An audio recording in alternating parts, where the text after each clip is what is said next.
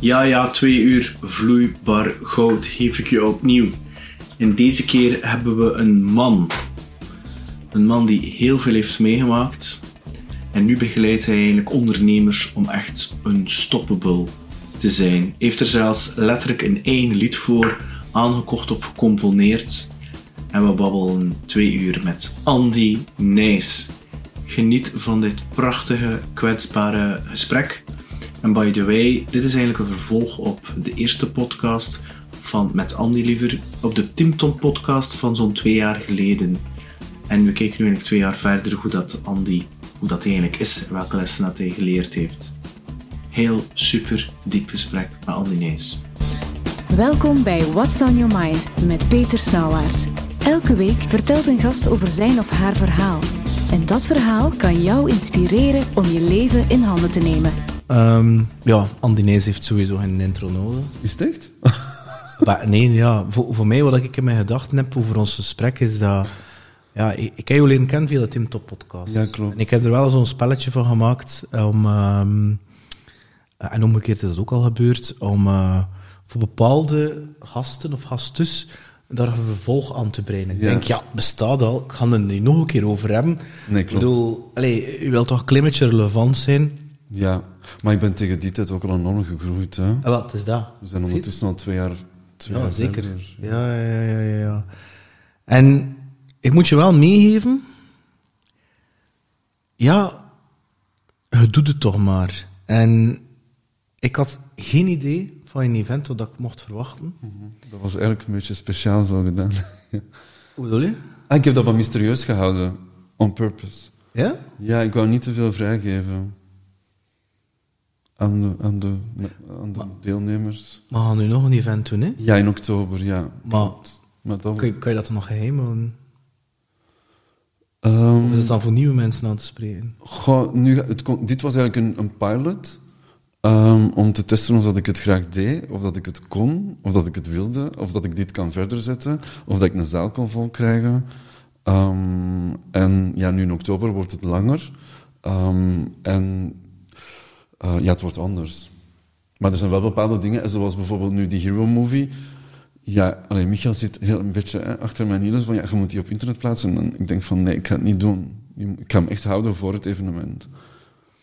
Ja, want voor mij, ik ga direct zijn, hè. Ja. Toen hij dat lanceerde, en toen zei ik, ik ga een event doen om in een Hero Movie te doen. dacht ik, oké. Ja, tof. En dat was voor mij zo, serieus, we doen gewoon een videotoon van 13 minuten en... 1,5 minuut. Ja, 1,5 minuut, ja. En ik dacht van, oké, Michael kende, dat gaat af zijn, dat had ook al een aantal dingen gedeeld op Instagram. Ja. En ja, dacht ik van, wat gaat die kerel er in godsnaam zitten vertellen? En ja, ik vond het echt af.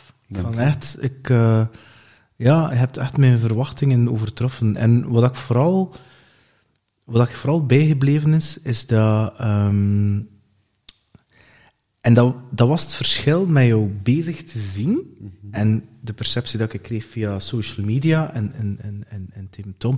En buiten een paar keer dat we elkaar redelijk kort gezien hadden, maar het was nooit geen tijd om wat dieper te gaan. Hè. Klopt. Was dat de Andy op de socials... Die is perfecter dan de Andy in het echt. En bij mij heeft het dat gedaan. Dat heeft die een turning point gegeven. Op een bepaald moment zei van, ik ben mijn tekst kwijt. Dat gebeurt dus ook. En ik had zoiets van, damn, want daar moet je voor een bal in. Om dat te kunnen toegeven, om dat te kunnen erkennen, om je kwetsbaar op te stellen, en je zo te verbinden met je publiek, door niet wel de perfecte show, nog de perfecte Andy weer te geven. En dat vond ik echt knap. En het tweede wat ik ook heel knap vind, is dat ik ga weer direct zijn, Andy. Zeker. Is dat ik dacht, dat gaat hier de grote Andy Nijs show zijn. Okay. En it's all about ego en de Andy is fantastisch en de Andy is mooi. En dat was niet zo. Dat was het daar echt iedereen, sommige mensen uit hun comfortzone gesleurd, anderen echt in de spotlight gezet. En die balans, hoe je dat gedaan hebt, dat vond ik ik vind dat, die giving back zo, had ik dat zo mag noemen? Ja, zeker. Hè? Ja, dat vond ik, ik weet niet, dat is echt zo, dat is echt living the abundance mindset. Dat klopt. Omdat de taart toch groot genoeg is voor iedereen en iedereen heeft zijn expertise. Ja, 2 dingen ik zal daarop reageren. Het eerste is dat met social media ben ik heel hard op zoek geweest naar, wat is social media, hoe profileer ik mij en welke positionering neem ik aan. Maar ik was daar zelf nog heel hard zoekende in, dat is 1. En dan 2, op een bepaald moment, je ziet heel veel dingen verschijnen en dan denk je van, ik zal dat dan ook maar doen. Ja. En dan op een bepaald moment ga je heel veel dingen doen dat je denkt dat je moet doen. En in vorig jaar, augustus, is er eigenlijk een ommekeer geweest en heb ik dat helemaal losgelaten. En nu sinds eigenlijk tot september, oktober, november vorig jaar ben ik veel minder aanwezig eigenlijk op Instagram. En heb ik mij terug meer gefocust op LinkedIn, bijvoorbeeld. Maar je krijgt veel meer het echte. Het enige wat ik niet probeer te doen is, of waar ik geen focus op leg, is dat ik heel de dagen deel wat ik aan het doen ben, wie dan of wat ik aan het koken ben. Er is ook een stuk dat ik voor mezelf wil houden. Ja. En dat mag, en dat wil ik zelfs. Het is niet dat ik alles hoef te etaleren over wie ik ben en wat ik doe, zowel persoonlijk als privé. En dan het tweede, ik ben blij dat je dat eigenlijk aangeeft, dat het enerzijds giving back is, en anderzijds de abundance mindset. Nu, ik wil daar heel duidelijk over zijn, zonder mijn klanten besta ik niet. Nee, ik weet het wel, maar goed. Dus het is belangrijk om dat mee te nemen. Dus als je kijkt naar mijn industrie, heb ik soms het gevoel dat het gaat over snel geld verdienen en je komt hier een programma doen en dan na je programma kun je het afbollen en wil ik eigenlijk gewoon niks meer van je horen. Is dat zo? Ja, ik heb dat zelf wel al ervaren. En als ik met andere mensen spreek die bij andere programma's hebben gevolgd, dan komt dat heel hard naar boven. En ik heb dat zelf ook al wel ervaren. Dat ik heb mij soms een nummer gevoeld. En dat is het dan omdat die coaches een bepaald systeem aframmelen of zo? Of wat is dat dan? Of in de cursus? Nee, dat is dat, je hebt betaald voor een programma en dan al hetgeen wat daar buiten valt, moet jij extra betalen of wordt niet gedaan omdat je daar niet voor betaald wordt. En ik sta daar eigenlijk helemaal anders in. Dus, zonder dan eigenlijk... wel met je grenzen aan te geven. Tuurlijk, anders wordt het een dure hobby. Maar ik vind wel, bij mij betaalt een klant ook, eerst. En dan daarna geef ik... bijvoorbeeld als een klant zegt van, ik heb echt nood om andere mensen te leren kennen. Ja, voilà, hier is een ticket en we gaan samen netwerken. Ik blijf wel aan de kant staan, maar ik wil dat je wel met 10 telefoonnummers naar mij komt. Maar die abundance mindset is echt wel... Dat is een mythe dat ik... of dat is een bepaald ding dat ik wil doorbreken. Omdat... er wordt heel veel genomen en er wordt weinig teruggegeven. En welke mythe is dat dan? Ik weet misschien niet dat het echt een mythe is, maar hoe dat het nu loopt. Er wordt heel veel genomen in de wereld en er wordt weinig teruggegeven, vind ik.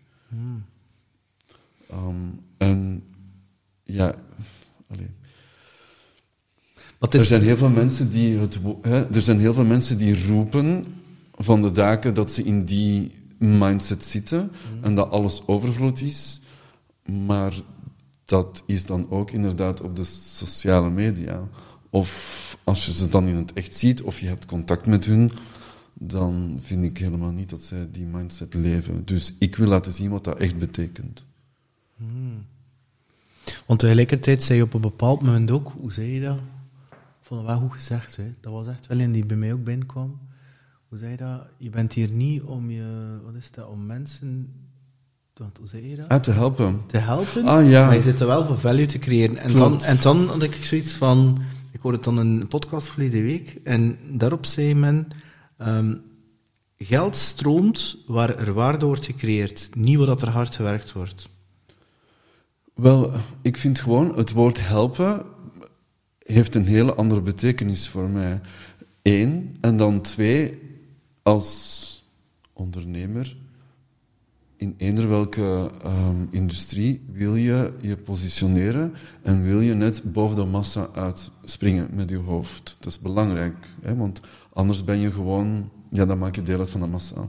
En zo zijn er 100.000. Dus waarom zou ze dan bij jou moeten komen? Maar op een bepaald moment, dus die ik help, op een bepaald moment zag ik op elk profiel, ik help. Die. En enerzijds, je hebt geen werkwoord nodig om te vertellen wat je doet. Hè. Als je naar mijn LinkedIn gaat, I turn your fears into courageous action. En dat is exact wat ik doe. Als ik dan zou schrijven, ik help je om je angsten te omarmen. Die krachtmissie, hè? Die krachtmissie. Die daadkracht, hè? Voilà, ik buig jouw angsten om naar daadkrachtige acties. Dat klinkt toch veel sterker. Ja, maar dat is ook zo. Voilà, dus, en ja, ik vind gewoon... Nu, dat komt waarschijnlijk door mijn ervaring in corporate, of in de bedrijfswereld. Ja, uw USP is gewoon heel belangrijk. Dus als jij 60 profielen ziet met ik help, ja, daar gaat men... enerzijds denken dat je van de massa wegstapt, maar eigenlijk beland je gewoon helemaal in de massa. Denk je in termen van USP's? Gewoon nu niet meer. Nu denk ik in de term van emotional specific. Maar ik denk wel, bijvoorbeeld als je kijkt naar... Pas op, ik vind niet verkeerd, hè. Ik snap wat je wil zeggen. Alleen, ja, je moet dat hebben. Je moet ook nadenken over een ideale klant en dan die het los te laten. Ja, maar pas op, met unique selling point bedoel ik bijvoorbeeld, hè, als je kijkt, waar ik echt op focus in mijn trajecten, is, oké, je wil daar naartoe, waar zit uw weerstand? Waar zit weerstand? Wat weet je eigenlijk dat je... Want elke klant weet op zich wat hij moet doen, hè. Het is niet aan mij om te... Voilà. Maar daar zit weerstand op. En die weerstand, daar gaan we het op focussen, en dan gaan we daar, hè, of dat is dan een angst of een twijfel, en dan, ja, waar ik naartoe wil, is dat, oké, je hebt je intuïtie, je weet dat je dat moet doen, maar je brengt het naar je hoofd, hè, naar je logisch redeneren. En waar ik een klant naartoe wil brengen, is intuïtie en je handelt ernaar. En is dat een halve actie, of is dat 1 actie, of is dat een beetje slordig en ziet het er nog niet echt zo uit, of is het nog niet goed genoeg voor jouw standaards, of voor een klantstandaard? Dat maakt niet uit. Het belangrijkste is dat je het in gang hebt gezet en dat je ermee bezig bent. Want je kunt er nog lang over nadenken hoe beter het moet. Maar als ik jou aan bezig zie, dan ik denk dat ik zo schrik heb bij de eerste klanten, denk ik. Stel je voor dat dat niet lukt. Stel je voor dat ik die mensen dan niet krijg. Dat ze hun angst kunnen overwinnen. Want moet dat zijn. Ik denk dat ik wel een aantal mensen zo kunnen aanzetten tot bepaalde acties doen, maar niet iedereen. Of selecteer je dan ook wel mensen dat je effectief voelt van, oké, je wilt dat doen, maar ik vraag wel dat en dat en dat van je qua startpunt. Want anders beginnen we er niet aan. Ja, er is wel een bepaalde commitment die noodzakelijk is. Hè? Dus je dient wel al wat gevallen en opgestaan te hebben. Je dient echt wel te begrijpen wat de ondernemerswereld of je ondernemingsjourney betekent. Hè? Of je hebt al bepaalde dingen geprobeerd en je blijft eigenlijk continu hetzelfde doen, of je blijft in cirkels draaien en op een bepaald moment denk je van ja, dit is het gewoon niet meer, dat werkt niet meer. En vaak denken we dat we meer moeten doen, want dat is ook wat ik soms nog steeds denk, hè, van ja, ik moet meer mensen opbellen, of ik moet meer dit, of ik moet meer dat, en meer in actie schieten. Maar vaak draait het om dat we denken vaak dat... hoe dat we denken is... ik dien de 6 stappen te weten om er te geraken. Maar die weet je nooit. En dat is eigenlijk een excuus dat we onszelf willen aanpraten, of wat ons door de maatschappij wordt geëduceerd. Hè, van, je moet je 6 stappen weten, want je moet weten waar dat je moet eindigen. Terwijl, wat... Ja, het is beter dat je gewoon begint. Het is beter en dat je je aanpast, terwijl je aan de route zit. Voilà, inderdaad. En dat je daar naar kijkt. Maar Als je kijkt, hè, vaak, want we beginnen eigenlijk altijd met professionele doelstellingen. Dus ofwel wil iemand meer omzet, ofwel zich herpositioneren, ofwel lukt de sales niet. Er zijn bepaalde opportuniteiten en bepaalde obstakels. En dan eigenlijk na 5 of 6 sessies komen we al heel snel uit bij, ja, maar dat durf ik niet, of dat wil ik niet, of ja, zo zie ik het dan toch niet, of ja, cold calling, ik doe dat niet zo graag, of een workshop doen, ja, dat is best wel spannend. Hè. Dus ja, maar wilt je blijven op een bepaald moment wil je wel graag een bepaalde verdienste hebben. Of dat geld is, of waarde, of zichtbaarheid. Ja, je gaat daar toch gewoon dingen moeten voor doen die je nog nooit hebt gedaan. Ja, als je een ander resultaat wil dan je nu hebt, ga je een ander ding moeten doen. Denken met hetzelfde ding te doen dat je een ander resultaat gaat bekomen. Ja, bon, dat is... Klopt. Nu, wat ik tegelijkertijd ook voel bij jou, Andy, is dat je bent daar zo van doordrenkt, van die missie, als ik het zo mag noemen. Ja. Purpose. En je hebt dan nooit een keer een dag zo van, vandaag ga ik niet, vandaag Tuurlijk. niet. Ja. En hoe, ik ben van overtuigd dat er heel veel mensen, ook als ik naar mezelf kijk, dat verandert soms wel een keer. Mm-hmm. Ik bedoel, ik ben een podcast, dat is begonnen als sales. Maar de toppodcasts gaan over narcisme, gaan over ons gesprek, gaan over diepere dingen. Ja. Michael noemt het ook zo. Hè. Ja, tuurlijk. Met Peter moet je babbelen, dan gaat het diep gaan. Met mij is het meer... En ja, ik wou Michael zijn, maar dat is niet nodig. Ik ben ik. Dus ik heb dat embraced. En daardoor ben ik wel ergens anders uitgekomen. En regelmatig denk ik van... wat wil het universum me hier nu vertellen met deze situatie? Ja. Misschien moet ik er iets mee doen. En heeft totaal niks te maken met sales, maar eerder met meer... Ja, mentale en spirituele Zeker. dingen, waar dat mensen vastzitten. Ja. Hoe heb jij voor jezelf dat zo sharp en zo crystal clear gekregen van wat dat jouw missie nu is? Want het is echt glashelder voor jou. Zo komt dat over. Ja. Terwijl ik soms denk, ja, dat is het en dat is het ook. Het is altijd die passie die er is altijd die passie. Ja. Maar hoe heb je dat dan voor jezelf kristalhelder gekregen? Dat zijn 2 dingen. Hè. Enerzijds komt dat vanuit mijn verleden, waar ik... Dat was HR, hè, dat je deed, dacht ik? Ik wil nog verder in het verleden gaan en ik wil eigenlijk teruggaan naar mijn jeugd, waar ik, toen ik 17 was, een beslissing heb moeten nemen, waar ik gewoon geen plan had. Ik had geen plan, ik wist alleen wat ik wilde, en dat was thuis vertrekken. En ja, mijn overtuigingen en mijn geloofssysteem en hoe ik dat allemaal ging maken en realiseren, moest hoger en beter en waardevoller zijn dan eender welke opinie van rondom mij. Want niemand geloofde in mij. Echt niemand? Weinig mensen. Niemand eigenlijk. Want op school, ik heb mijn 5e middelbaar gedubbeld. En ik val dan ook nog eens op de mannen, dus er was weinig toekomst voor mij, werd er mij gezegd. En die overtuiging heb je geloofd? Voor een periode wel. Dan bedoel ik. Tot een bepaalde periode. En dan heb ik mij daar compleet van losgerukt en heb gezegd van oké, ik ben het gewoon waard om mijn eigen leven te creëren, punt.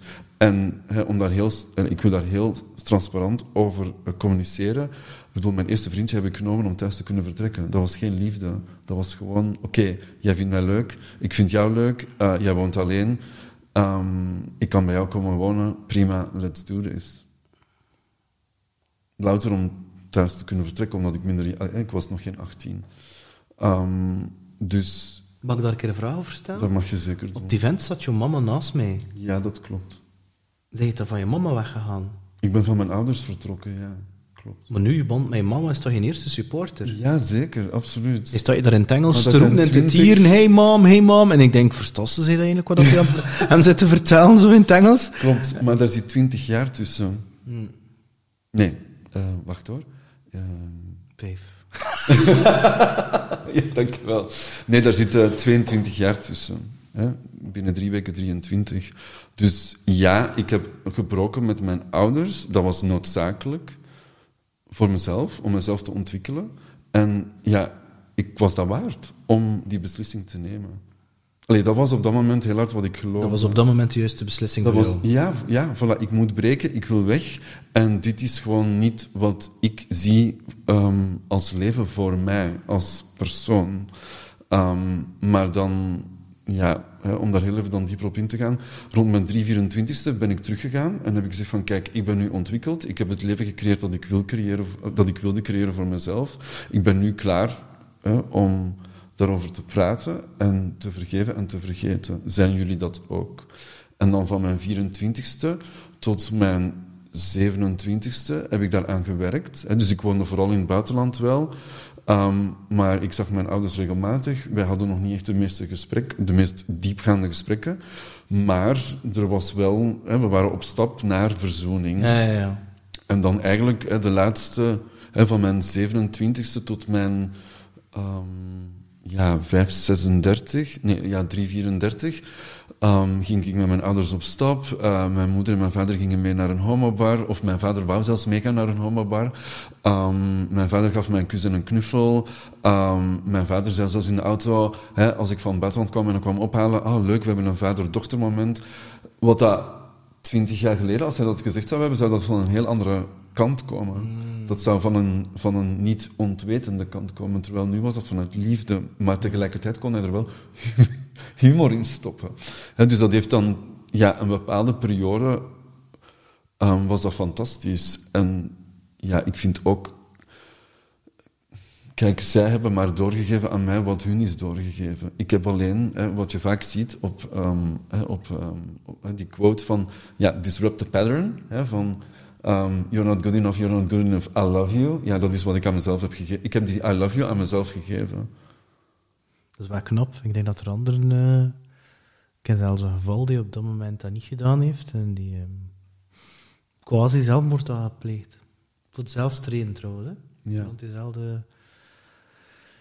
Ja. Dus dat maakt nu dat inderdaad... mijn vader is 4 jaar geleden overleden. Ik woon nu terug samen met mijn moeder. Enerzijds is dat een strategische zet. Daar ben ik altijd heel transparant over geweest. Ook in mijn artikel met Bluevie en in het laatste nieuws. En langs de andere kant is dat ook natuurlijk een verzoening. Ik wil natuurlijk ook wel graag een mooie relatie met mijn... mijn vader is er nu niet meer. Maar die is wel nog bij mij. Maar ik wil natuurlijk wel verzoenen. Ja. Ik wil wel dat er verzoening is. En ik begrijp dat wij er allebei... halverwege naar de brug moeten komen, zowel zij als ik. Dus dat is eigenlijk het eerste gedeelte. Dus dat maakt het al heel sterk voor mij, dat ik dat heb gewild voor mezelf. Dus ik heb een ongelooflijk empathisch vermogen, want er is bijna niks dat ik niet heb meegemaakt.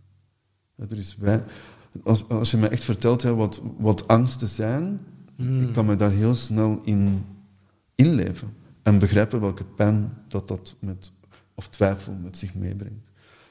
En dan het tweede gedeelte waarom dat mijn missie zo helder is, of mijn passie, is dat ik ben ervan overtuigd dat als mensen meer zelfzekerheid zouden hebben en zich naar waarde zouden inschatten, de wereld er helemaal anders zou uitzien.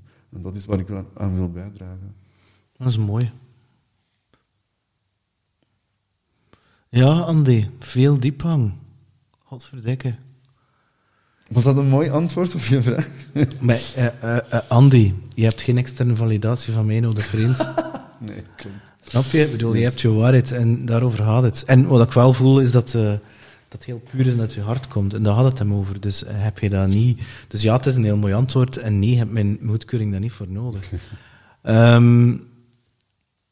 Maar moest je nu terugkeren in de tijd samen met mij?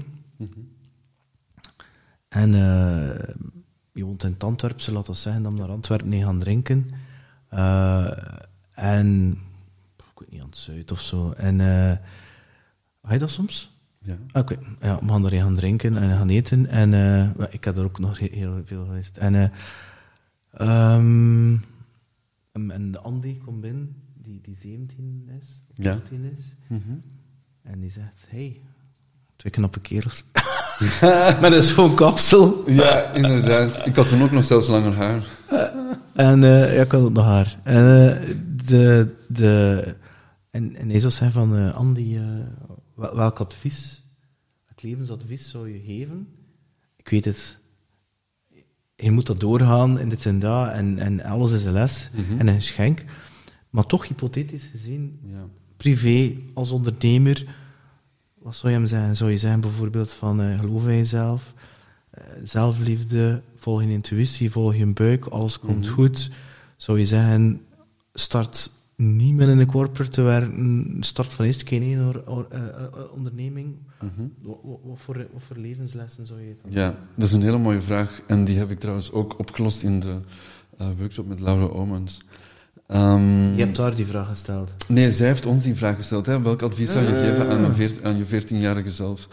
En wat ik toen had opgeschreven, en dat geldt eigenlijk vandaag ook nog, is dat ik mezelf sneller in waarde mag zetten.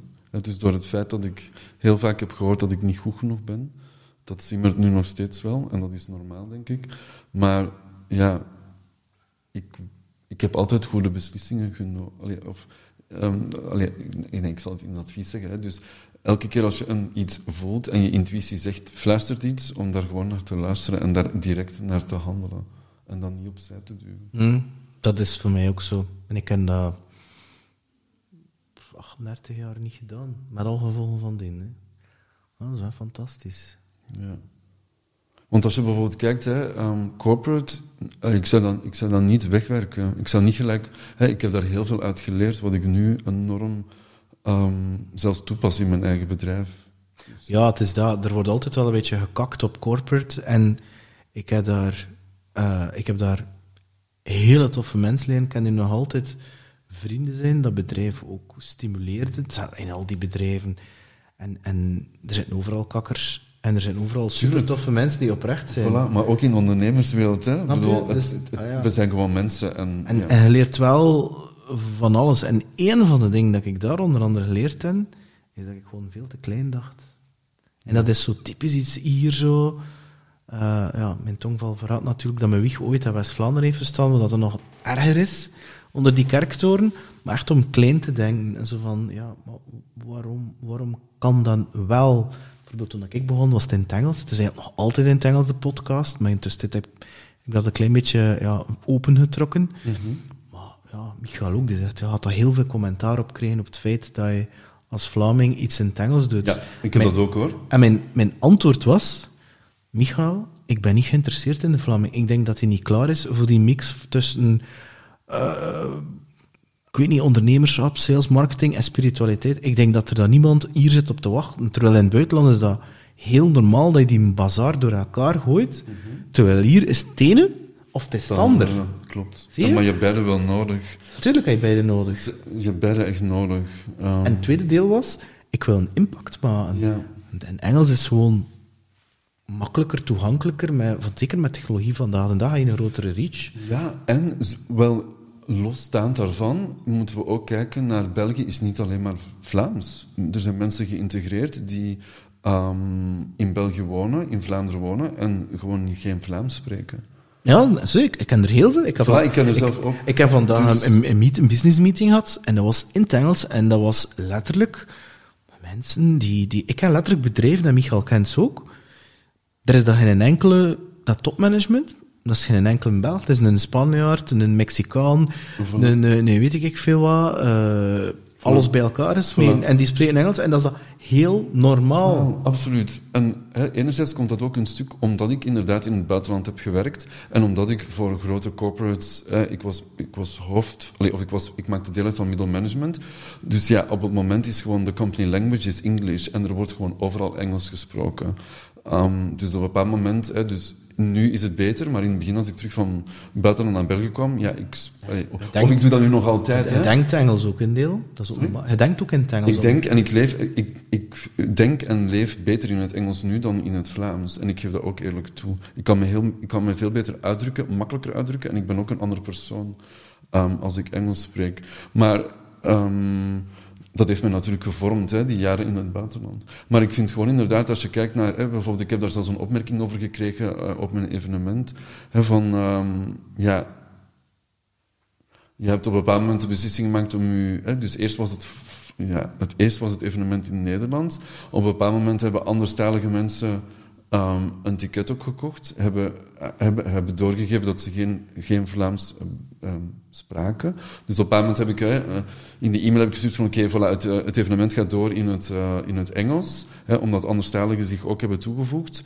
Inclusivity goes a long way, dat had ik er nog bij toegevoegd. En er heeft echt iemand commentaar gegeven van had ik dat geweten, dan had ik mijn ticket terug herboekt, want ja, ik had wel een Vlaams evenement verwacht.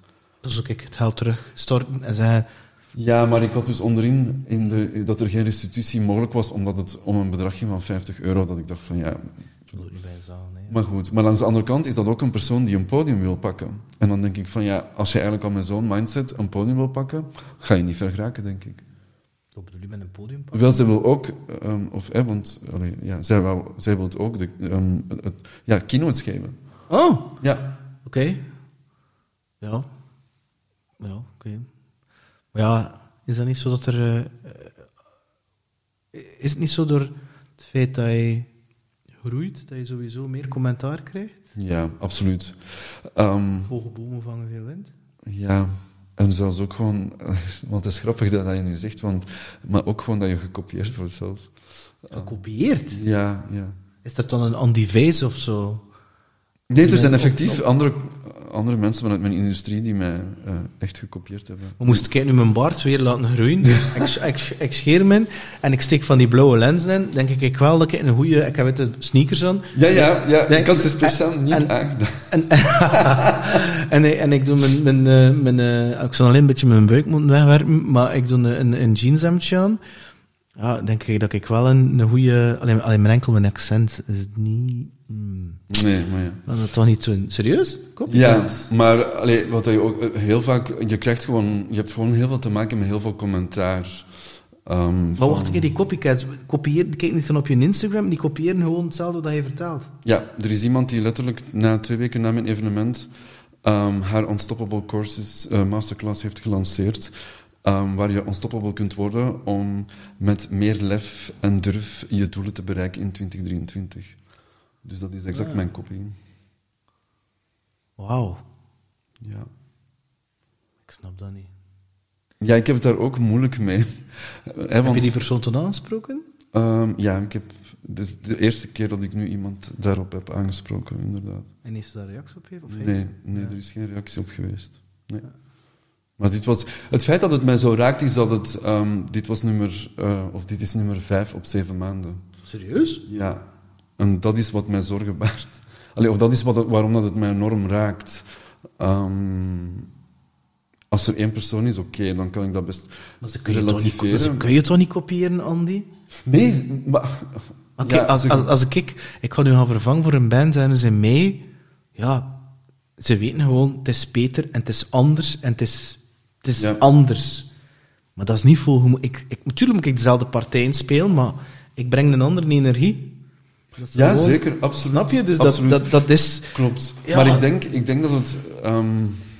ik denk dat het gewoon vandaan komt om het feit dat op een bepaald moment is mijn naam ongelooflijk beginnen te rollen. En, wat dat toch goed is? Ja, wat goed is. Maar ik denk dat dat ook ervoor zorgt dat mensen, denk ik, binnen een graantje meepakken. Ja, ik weet niet. Maar dat is toch iets, een ballon dat je gaat doorprikken.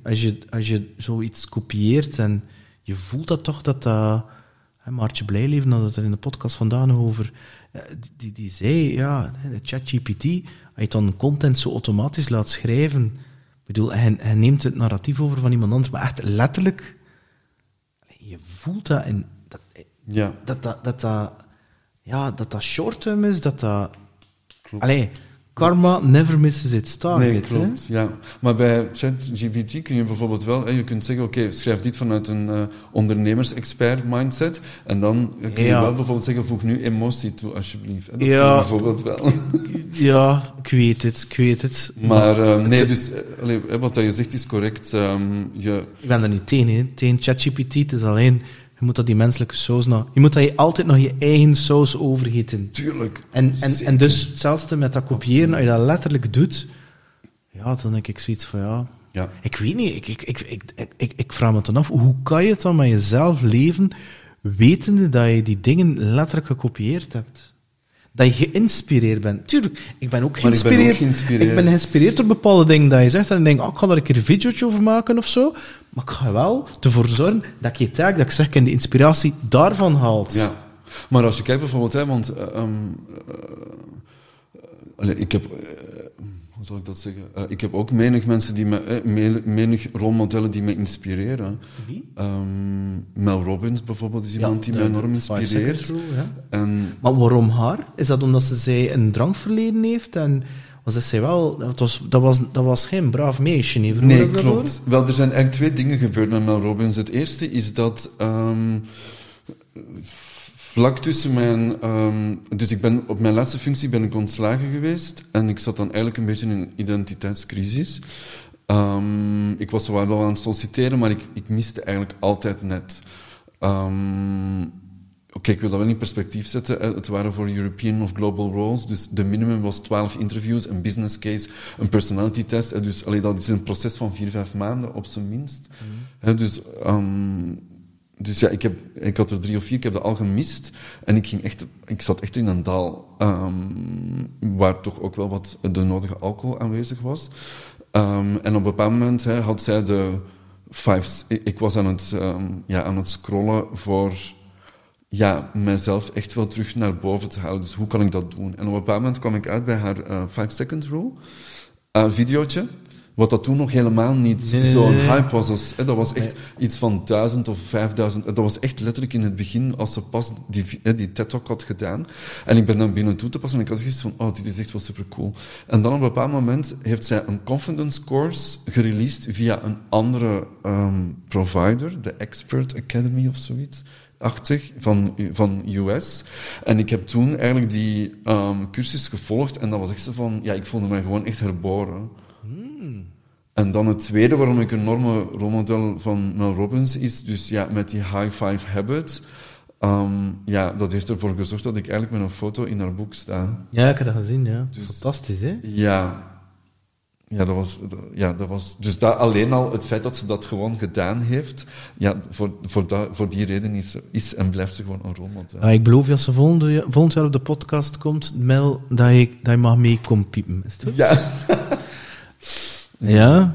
Ja, want ik ken ze ook al heel lang. Nu is ze zo heel gekend, maar ze was nog niet zo gekend. Nee. En ik weet dat ze vertelde van... ze had een heel slechte relatie met haar partner. Mm-hmm. En ze sportte ook niet.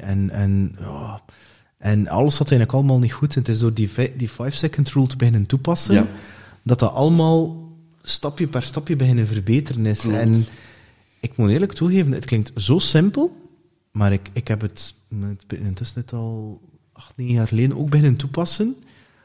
Ja, mij ga je nooit meer zien snoezen. Ik snap niet mensen die snoezen. Ja. Ik heb er niks tegen, maar dat is niet voor mij. Klopt. Maar wat je dus doet is... want uiteindelijk wat je doet is 2 dingen. Of dat is alleszins hoe ik het invul, wat er gebeurt met je lichaam. Dat is vanuit mijn perspectief. Is dus, je haalt die logic reasoning weg. Ja, je voelt iets klopt. En je zegt, voilà, ik ga daar nu gelijk naar handelen. Ik ga gewoon dit uitzetten of ik ga jou een hand geven en et cetera.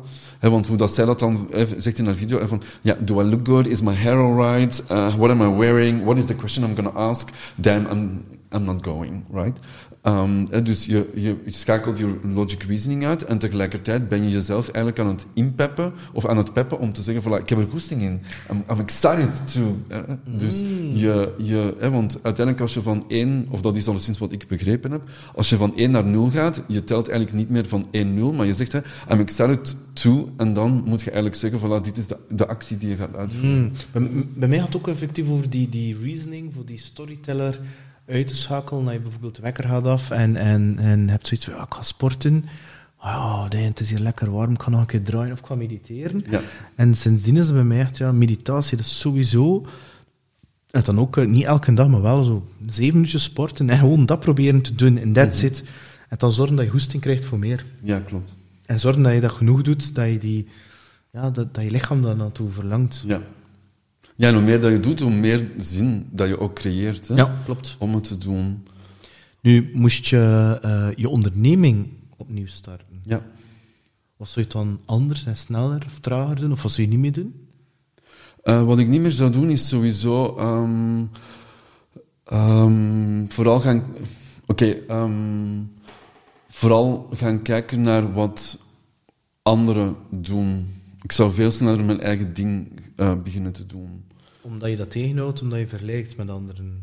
Wel, ik zal dat in perspectief zetten. Ik heb een competitor analysis gemaakt in het begin. En ik heb dus gezegd van, ik heb coaches genomen vanuit België, Nederland en internationaal. En dan heb ik gezegd van, wat is eigenlijk de top 10 die ze doen? En dan heb ik mijn eigen top... Dus dan heb ik daar eigenlijk het tegenovergestelde van geplaatst. Hè. Dus dat is wat ik dan ga doen, of wil gaan neerzetten. Maar dan op een bepaald moment ben ik daar zo vernesteld in geraakt van, iedereen doet webinars, ik moest dan ook maar een webinar doen, maar ik geloof daar eigenlijk niet in, maar ik zal het dan toch maar doen. Dus ik heb heel veel dingen geprobeerd om mee te gaan, omdat ik dacht dat dat moest. Dat mij tot klanten zou brengen. En dat had ik veel sneller moeten uitschakelen. Dus ik heb een ongelooflijke omkeer gedaan. Eigenlijk vorig jaar heb ik dat allemaal losgelaten. Ik zou veel sneller ook... Ik heb gewerkt met coaches, omdat ik dacht dat dat moest. Dus een coach moet een coach hebben. Maar dus nu, als ik kijk naar al de coaches die ik heb gehad... sommigen hebben mij heel kort bijgebracht, anderen hebben enorm getoond hoe het niet moet, of hoe ik niet mijn bedrijf zou willen uitzetten. Maar je hebt een rijkdom aan mentors of aan coaches, en het is belangrijk om te begrijpen bij wie kan je wat halen, en wat heb jij nu nodig in je bedrijf. Dus de coach die ik vandaag heb... Was het dan Katrien? Nee, dat is Timo. Timo, Timo, met zijn krul, hè? Ja, klopt. Timo Marcus, dus die coach had ik eigenlijk al vorig jaar, of 2 jaar geleden, kunnen inschakelen. Dus ik had... Ik had nog nooit van hem gehoord, trouwens. Het is door jou dat ik hem leren kennen. Ik heb hem nog niet gesproken. Oké, ik heb hem leren kennen via Katrien. Ik heb met Katrien een hele goede relatie en wij stellen heel veel... Maar zij is jouw coach niet? Of zij is jouw coach zij is geweest? niet mijn coach. Nee, zij is nooit mijn coach geweest. Wij hebben gewoon heel hard dat gunnen en dat geven en elkaar daarin ondersteunen. Dus... zij heeft een bedrijf gerund voor hele lange tijd. Ik heb in corporate gewerkt. En er zijn gewoon heel veel dingen die we aan elkaar kunnen uitwisselen. Ook klanten, maar ook doelgroep. Samen netwerken. Of hoe doe jij dit? Past dat bij mij in mijn bedrijf? Kan ik dat gebruiken of niet? Et cetera. Of dat past niet bij mij. Dus. Maar ik heb hem leren kennen via Katrien. In Fosbury Sons hadden wij een lunch samen. En hij zei toen echt wel hele rake dingen. En ik dacht van, met jou ga ik ooit wel eens nog iets wat doen. Maar dat is dan op de lange baan gezet. Maar dan op een bepaald moment dus nu... nu had ik echt iemand nodig die mee ging kijken in mijn bedrijf. Van wat is mijn strategie? Wat is mijn businessmodel? Wat zijn al mijn producten? Of services? Wat zijn eigenlijk alle flows? Hoe ziet mijn personal branding eruit? Wat is dan mijn sales? Dus dat eigenlijk allemaal mooi een flow wordt. Want dus eigenlijk vorig jaar heb ik heel hard gefocust op mijn merkidentiteit. Maar ik had dat veel sneller. Dus wat ik nu eigenlijk het laatste half jaar of 3/4 jaar heb gedaan, dat had ik eigenlijk al veel meer van het begin moeten doen. Vind ik. Als ik daar nu op terug... Ja, tuurlijk. Dat is natuurlijk... Achteraf is het makkelijk, hè. Ja, tuurlijk. Zeker. En omgekeerd, binnen 10 jaar, wie is Andy? Dat is een hele mooie vraag. Zeg je dan met Katrien op Ibiza multimiljonair? Het idee is wel, nu niet binnen 10 jaar, maar wel zeker binnen... binnen 16 jaar is het wel de bedoeling dat ik dan ergens, als ik mag dromen, op een stuk private beach lig, waar ik kan doen wat ik wil. Maar wel met een partner die nu wel bewust uit je hart kiest. Ja. Of partners. Ja, of partners, inderdaad. Voilà. Maar ja, waar ik... Waarom binnen 16 jaar? Zijn nu je passief... 55? Oké, ik dacht, zijn nu je passief inkomen FIRE-model aan het berekenen, zo van, dan had mijn ETF zoveel waard zijn, had ik dat van... Ik dacht zo van... Rond mijn 55ste zou ik wel heel graag willen alles minderen. Maar goed, dat zeg ik nu, maar daartegen kan dat misschien weer helemaal anders zijn. Ik vind 10 jaar best wel ver weg. Waar ik binnen Is dat zo? Ja, ik vind dat... In 10 jaar kan er heel veel gebeuren.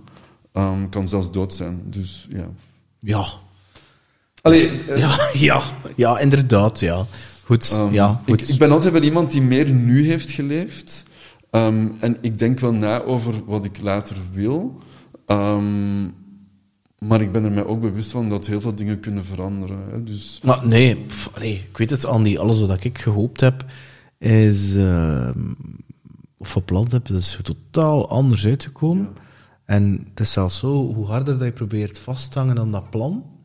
Hoe moeilijker het soms wordt. Hoe moeilijker, kijk, je kunt al succesvol zijn, tegelijkertijd kan je ook daardoor fucking ongelukkig zijn. Er ook. En zelfs een heel stuk zingeving mist, dan denk je, om nu een heel open voorbeeld te geven, en misschien klinkt dat een beetje raar, maar ik kreeg vandaag een belletje van de organisator van een van de pleinen van de Gentse feesten.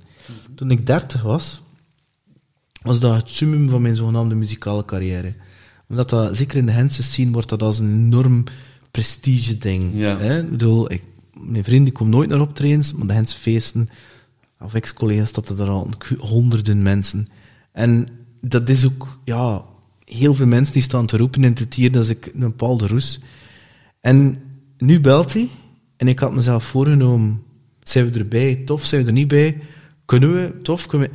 Nu, dat geeft me... Ik ga het me gaan doen, hè.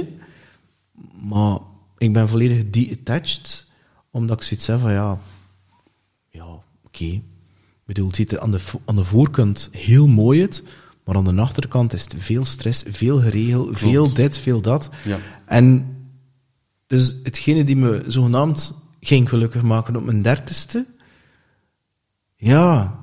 als ik dan achteraf denk van, die persoon, die muzikant, heb ik zwaar onder druk gezet om beter te presteren, ik kan dat moeten doen en dat, me veel frustreren in het proces daar naartoe, dat ik dan achteraf denk, nu leef ik meer omgekeerd. Wat jij zegt, in het hier en nu, en geniet ik van de reis, en heb ik zoiets van, oké, ik heb dat doel, maar I detach from the goal, om ergens een richting wijzer te hebben van, maar als het dan blijkt dat er misschien qua buikgevoel zo van een inzicht komt van, dat universum zegt, meneer Snauwaert, we hebben toch iets anders in de petto. Ja. Bijvoorbeeld lately heb ik nu zoiets van, heel dat salesding met die podcasts, dat is waarschijnlijk een heel veilig masker voor mij. Hij was ook op dat event van Michael, op zijn boek. Ja, dat was puur improvisatie, dat tweede stuk. Dat eerste stuk was uit het hoofd. En dat was echt zo, dat was kwetsbaar, en ik ging dat nooit vertellen aan het publiek. En toch heb ik het gedaan, en ik dacht van, dat voelt wel lekker aan. Zie je? En dus, de goal hebben is tof. Ja. En het is oké, hoe moet ik het reflecteren binnen 10 jaar? Ja, klopt. Tegelijkertijd, Nu, binnen 10 jaar zou ik wel graag een evenement hebben gedaan waar echt wel, à la Tony Robbins, gewoon 10.000 mensen aanwezig zijn. Las Vegas. Dat zou ik echt wel graag willen. Dat moet je zo'n kick geven, denk ik. En waarom? Voor de kick? Enerzijds voor de kick, voor mijzelf. En anderzijds, omdat die energie dat daarvoor gewoon wordt gecreëerd. Zonder dat je de spreker hebt. Als je zoveel mensen in een ruimte hebt... Ja, dat is gewoon een bepaalde alles wordt één, hè, op dat moment. Voilà, alles wordt dat niet één. Ja. Voilà, inderdaad. Dus als je dan die energie ook mooi kunt benutten en daar dan uiteindelijk ook een heel mooi energie of waardevolle energie kunt naartoe brengen, dan denk ik dat je gewoon echt wel fireworks kunt creëren. Want als je kijkt, mijn evenement was 91 mensen, maar als je kijkt, de zaterdag en de zondag, iedereen maakte stories en mensen waren echt wel in de hele vibe. Laat staan dat je dat dan maal duizenden mensen hebt. Dus dat moet echt wel fantastisch zijn. Ja, ik vind het wel jammer dat ik niet via die fotograaf gepasseerd zijn waar op die cover te staan. Ja, wel, maar dat zijn dingen, want ik heb dat allemaal ik heb dat pas in de e-mail echt de dag ervoor geschreven van oké, voilà, there is a surprise, and be early. In eerste instantie, hoe ik het wou doen, is me niet gelukt. Dus we zijn overgeschakeld naar een digitale versie. Maar deze dingen komen echt verder van mijn corporate ervaring. Dus die cover op de magazine, dat komt echt verder van een espresso kerstmisfeestje. Dat komt daarvan. Dus wij... er was een party, Venetian Chic, Dus het hoofdkantoor was... Want nu valt het onder Nestlé en is het in Anderlecht, maar toen, indertijd, was het hoofdkantoor op Avenue Louise 140. En de boutique was dan eigenlijk in het begin van de straat. En dan heb je Cabaret, of Galerie Louise, is een discotheek ondergronds op Avenue Louise nummer 5 of 6. Dus van 140 tot nummer 5 hadden ze gewoon echt 8 stretchlimousines gehuurd om 500 mensen dus van het ene gebouw naar het andere gebouw te brengen. We waren dan allemaal... Want dat was echt wel... Je moest echt wel dress-up doen. En dan op een bepaald moment, je kwam binnen, je had dan een Louis XIV zetel staan met 7, 8 figuranten. Daar zat een fotograaf, er werd een foto getrokken. En terwijl hij naar binnen liep, stond die foto echt op het scherm. En iedereen kon dat zien, en jezelf ook. En ik had echt zoiets van, wow, dit is echt gewoon fucking cool. En dus dat is een ervaring dat geeft gewoon een bepaalde ervaring mee. Er zit toch echt wel een Beyoncé in jou, hè? Ja, er zit een Beyoncé in mij, absoluut. Allee, ik denk dan zo'n ding dat de aan Beyoncé, hè? Huh? Cool. Ja, dat zit er echt wel in. Oh ja, tuurlijk. Maar ik denk dat dat ook... Ik denk dat je... Dit is mijn invulling, hè. Maar als je een zaal wil volkrijgen van minimum 100 mensen of 200 mensen, en je bent... er is een verschil bij mij als je de organisator bent van een evenement of je bent ook echt een spreker. Want als je echt een spreker bent, dan moet je een bepaald Beyoncé-gehalte hebben. Want je kan niet een groep van mensen meekrijgen als je niet weet hoe je entertaint. En 2, dat je... Hoe heb je dat toch geleerd, van te leren entertainen? Op het werk. Op het werk? Op het werk, ja. Ik heb menig... Of heb je dan bijvoorbeeld naar Freddie Mercury gekeken, bijvoorbeeld? Nee, maar je moet daar niet mee lachen, want onze zanger, wij nemen bepaalde stukken van Freddie Mercury en mag dat zijn wat hij wil. Het is one of the biggest entertainers. Kijk naar Live Aid of naar Wembley in 85, 86. Hoe dat hij met dat publiek speelt. Ja. Hij kunt er wel zijn, wat stond hij dan met zijn t-shirt of met zijn ding aan en met zijn Adidas schoenen en al. En met dat bandje hier. Ja. Maar ik vind dat die kerel, net als Prince, man, die man en... loads of charisma. Ik kan daar ongelooflijk veel respect voor. Klopt. Maar daarvoor moet je jezelf ook heel goed kennen. Want je moet enerzijds heel goed begrijpen wie je bent en wat je te brengen hebt. En dan langs de andere kant moet je het ook nog in een vorm kunnen brengen dat mensen ook... dat je mensen meeneemt in je verhaal. Want het is enerzijds... vaak zie je dat, de menig mensen staan daar met een kaartje of lezen de slides af. Je moet ook wel echt een verhaal kunnen vertellen, maar op een manier dat het entertainment... want als je kijkt, je kunt daar gewoon gaan staan en je kunt zeggen, voilà, vandaag gaan we het hebben over being unstoppable. En er is een guest speaker en... Dus ja, ik denk dat je na 5 seconden al helemaal zou uitgaan. En dat vond ik echt zo'n mega truc van jou. Op een bepaald moment haal je Loor, Omens. Ja. En je neemt daar vast. Ja. En ze staan naast jou en zeggen letterlijk, ik wandel met jou mee. Ook dat eerste stuk ging je letterlijk in die zetel gaan zitten en dan stond op een bepaald moment recht. Ik vond dat qua beeldspraak, ik had echt van, damn, dat is echt goed gevonden, jong. En dat zijn kleine dingen, maar die maken wel het verschil, vind ik. Klopt. Maar dat komt een stuk van... want ik zal daar nu heel eerlijk over zijn en ik zal dat allemaal in perspectief zetten voor jou en voor de mensen die niet geweest zijn. Ik heb daar niks van voorbereid. Dat kwam echt... Ja, dat was mijn vraag. Heb je dat improviseerd? Dit is allemaal geïmproviseerd. Dat is toch max? Donderdagavond om 10:30 was mijn presentatie klaar. En vrijdag om 9 uur 's morgens stond ik samen met Valerie en met Michael en met Feline een dry run te doen. En wat ik heb geleerd vanuit mijn corporate ervaring is... ik heb altijd een woord of een foto gebruikt. En nu heb ik heel veel foto's gebruikt die een bepaalde emotie teweeg brengen. Of waar een bepaald verhaal achter zit. En dan weet ik gewoon, oké, dat is het verhaal dat is het verhaal dat ik dien te vertellen, of dit is een anekdote. Dus die foto of dat woord doet mij aan iets herinneren wat ik graag wil delen op dat moment. Maar het kan goed zijn in oktober dat ik een ander verhaal vertel bij die foto dan wat ik heb nu verteld in januari. Maar ik heb het niet voorbereid. Enerzijds, als je te veel voorbereidt, dan creëer je net zo'n momenten niet waar je spontaan zegt, voilà, kom maar op het podium. Want ja, time, hè. Ik moet nu dit zeggen, ik moet dan dat zeggen, en dan moet die slide, en dan moet dit, en dan moet dat. En dus, dat snap ik. Ik ben ook niet zo staged. Ja. Tegelijkertijd, als je kijkt naar... ik zeg het weer over muziek. Bijvoorbeeld Clouseau. Elke bandtekst is volledig klak hetzelfde. En ik ken nog bands, ook dat ik ook ga vervangen, en ik doe dat 4 optredens, het 4 keer klak hetzelfde. Ja. Dat is echt, Maar ik denk dat een tijd...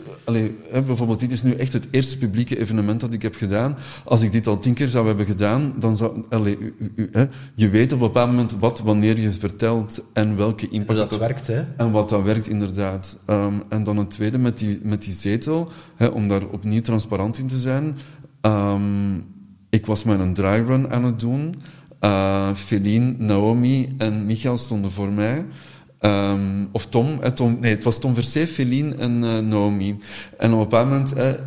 die zetel stond daar, dat maakt deel uit van... Dat staat er gewoon. Dat staat daar gewoon. En ik keek daarnaar en ik had zoiets van... Ja, waarom gebruiken... En Feline en ik, we waren zo in gesprek... Ja, waarom gebruikte die niet? En ik dacht van... Weet je wat? Ik ga daar gewoon in het begin in zitten en ik ga me gewoon... Ja, alsof ik in de living zit en ik ga me gewoon kwetsbaar opstellen. Ja, kijk, goed idee. En dat was toen was het 1:50 of zo. En om 1:15 begon het. Hè. Maar dat laat nogmaals zien dat als je luistert naar je intuïtie en je handelt ernaar, dat het eigenlijk altijd wel iets is dat... Ja, dat het juist is. Dat het juist is en maar dat het hoe doe je dat dan? Hoe weet je dat je intuïtie tegen jou aan het praten is, of ja, een gevoel? Je kunt ook zo, pak die zak chips uit de frigo en drink dan een cola mee. Je kunt ook zo of een gevoel krijgen, ik heb geen zin om te gaan sporten, of ik heb goesting om naar Netflix te kijken. Ja. Hoe weet je voor jezelf, wat is... Ja. Wanneer weet ik dat mijn intuïtie met mij fluistert? Klopt. Dat is een hele mooie vraag. En bijvoorbeeld een van mijn missies met het evenement was om me kwetsbaar op te stellen en te zeggen, voilà, we moeten afstappen van het feit dat coaches gewoon een perfect leven moeten hebben, of zij zich zo naar buiten moeten brengen. Dus we zijn ook allemaal maar mensen. Dus de angsten die jullie hebben wij ook. En hebben we allemaal. Hè? Elke mens heeft dat. Dus die kwetsbaarheid was sowieso iets dat ik heel graag... Dat leeft in mij. Hè? Dus ik wil kwetsbaar zijn. Ik wil transparant communiceren met mensen. Ik wil dat mensen gewoon weten wie ik ben en hoe dat ik in elkaar zit en hoe dat mijn bedrijf eruit ziet. Dus het feit met die zetel, dat is dan inderdaad een spontane ingeving, maar die versterkt heel hard het kwetsbare gedeelte. Maar ik weet het, Andy. En daardoor... Maar ik weet nog altijd niet hoe dat je dat wist, dat je intuïtie was. Hoe doe je dat dan, naar je intuïtie luisteren? Hoe ik dat doe? Ja. Ik denk daar soms gewoon... dat is heel moeilijk om dat uit te leggen. Ik voel een bepaalde warmte, of ik krijg een bevestiging van... nu is dat mijn vader bijvoorbeeld, waar ik soms een hand voel op mijn schouder, die zegt, oké, dat is wat dat je moet doen. Of dat ik een bepaalde... Of ik krijg kippenvel... of je hebt zoiets van 1313 op je horloge.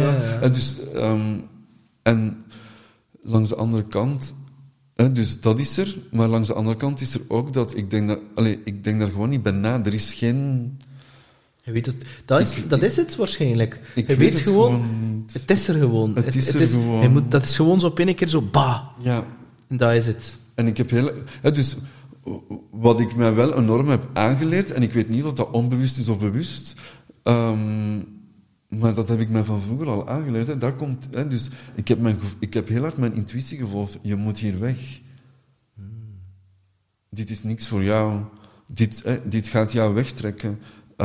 Of dit gaat jou naar beneden halen. Of, Weet het wel, maar je intuïtie heeft toch niet gezegd, kruipt op... Allee, ga bij die vent gewoon... Nee, dat was mijn hoofd. Ja, en dat is strategie. Dat is natuurlijk mijn denken. Maar het was wel iets dat in mij fluisterde om te zeggen van oké, voilà, ik vertrek. Maar heel veel op dat evenement... ik heb ik wil daar twee dingen. Dus ik heb menig evenementen gevolgd en gezien en zelf ervaren waar ik denk van oké, dat kan beter, of dat is leuk, of dat neem ik mee, of dat kan toch wel veel beter.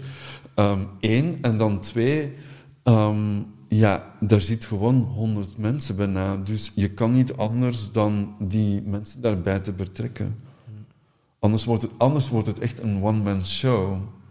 Ja, en dat is niet makkelijk om dat 2-3 uur vol te houden, hè? Nee, en sowieso... De bedoeling van mijn een andere missie van mijn evenement was... Voilà, ik weet dat ik energie produceer en het is mijn purpose om de energie door te geven. Dus als ik dan alleen maar gewoon dat afblok en ik doe alleen maar een parley... dan geef ik ook geen energie door. Dus door net in interactie te gaan, door net sowieso... want natuurlijk zit daar strategie achter. Ik wou natuurlijk mijn klanten ook ik wou letterlijk mijn klanten een podium geven. Dat was ook een andere insteek. Tuurlijk. Ja. Dus het feit dat ik Laura op het podium trek, dat komt ten goede voor mij, maar dat komt ook ten goede van haar. Tuurlijk, het is dat. Want zij wordt op dat moment wel mooi... Maar zij wist dat niet? Zij wist dat niet, nee. Er zijn heel veel dingen die ik heb tegen mijn klanten gezegd, dus bereid je voor, op het einde kom je op het podium, maar dat was eigenlijk alles wat ik heb verteld. Voor de rest heb ik heel weinig verteld tegen mijn klanten. Hij had een song laten ontwikkelen. Ja. Dat was wel heel, heel origineel. Ik dacht van, dat liedje heeft een gitaarsolo. Ik dacht, ik ga dat toch een keer met een gitaarsolootje opsteken. Ja, wel, het is jammer, want uiteindelijk, ik had de datum eigenlijk al vastgelegd of ik had al gecommuniceerd naar de buitenwereld dat het 13 januari ging zijn, omdat ik het ook op 13 januari wou.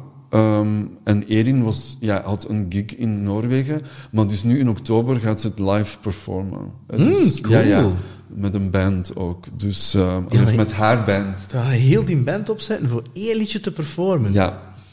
Ja, hallo. Ja. Oké, cool. Maar alles uit de kast. Sorry? Zei alles uit de kast? Ja, dat is ook wel... Alles uit de kast? Ja, ik kom ook gewoon uit de kast. met de shizzle en met de glimmer en de glamour en de pailletten en de pruiken. Ik ben van mening en... opnieuw, dat komt van mijn... ik heb in heel veel luxe bedrijven gewerkt, of voor luxe merken gewerkt. En als daar een Christmas party was, of je ging daar met klanten om, of er was een wholesale. Bijvoorbeeld in Genève heb je de Watches of Wonder, dus waar dat Richemont gewoon zijn eigen watch-expositie heeft voor alle retailers, dus ik weet nu niet meer de naam, Watches, whatever, dat maakt niet uit, voilà. Dus als je daar naartoe gaat, dat kun je gewoon niet beschrijven hoe je daar gewoon wordt verwelkomd, alleen al. Een experience. Ja, dat is een experience, voilà. En dat is begonnen bij Nespresso. En ik heb dan voor Richemont gewerkt en ik weet inderdaad, dus bij Richemont was bijvoorbeeld de bedoeling dat ik het contactcenter in-house maakte en ik weet dat merken zeiden, bijvoorbeeld van Cleven Arpels, als een callcenter agent opneemt, de klant moet de viool met de rode loper en de champagne gewoon voelen, ruiken en dus je geeft een bepaalde ervaring. Dus daarom dat het er zo in zit bij jou. Ja. En die song, ik wil daar ook opnieuw transparant over communiceren. Ja, Erin is mijn klant. Dus Erin heeft bij mij een traject verlopen. Zij is klant bij jou, als muzikante?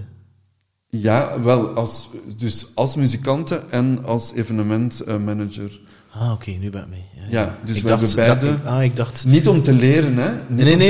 Ik bedoelde, ik dacht van, zitten ze misschien bij jou, omdat ze haar groep businessmatig wel...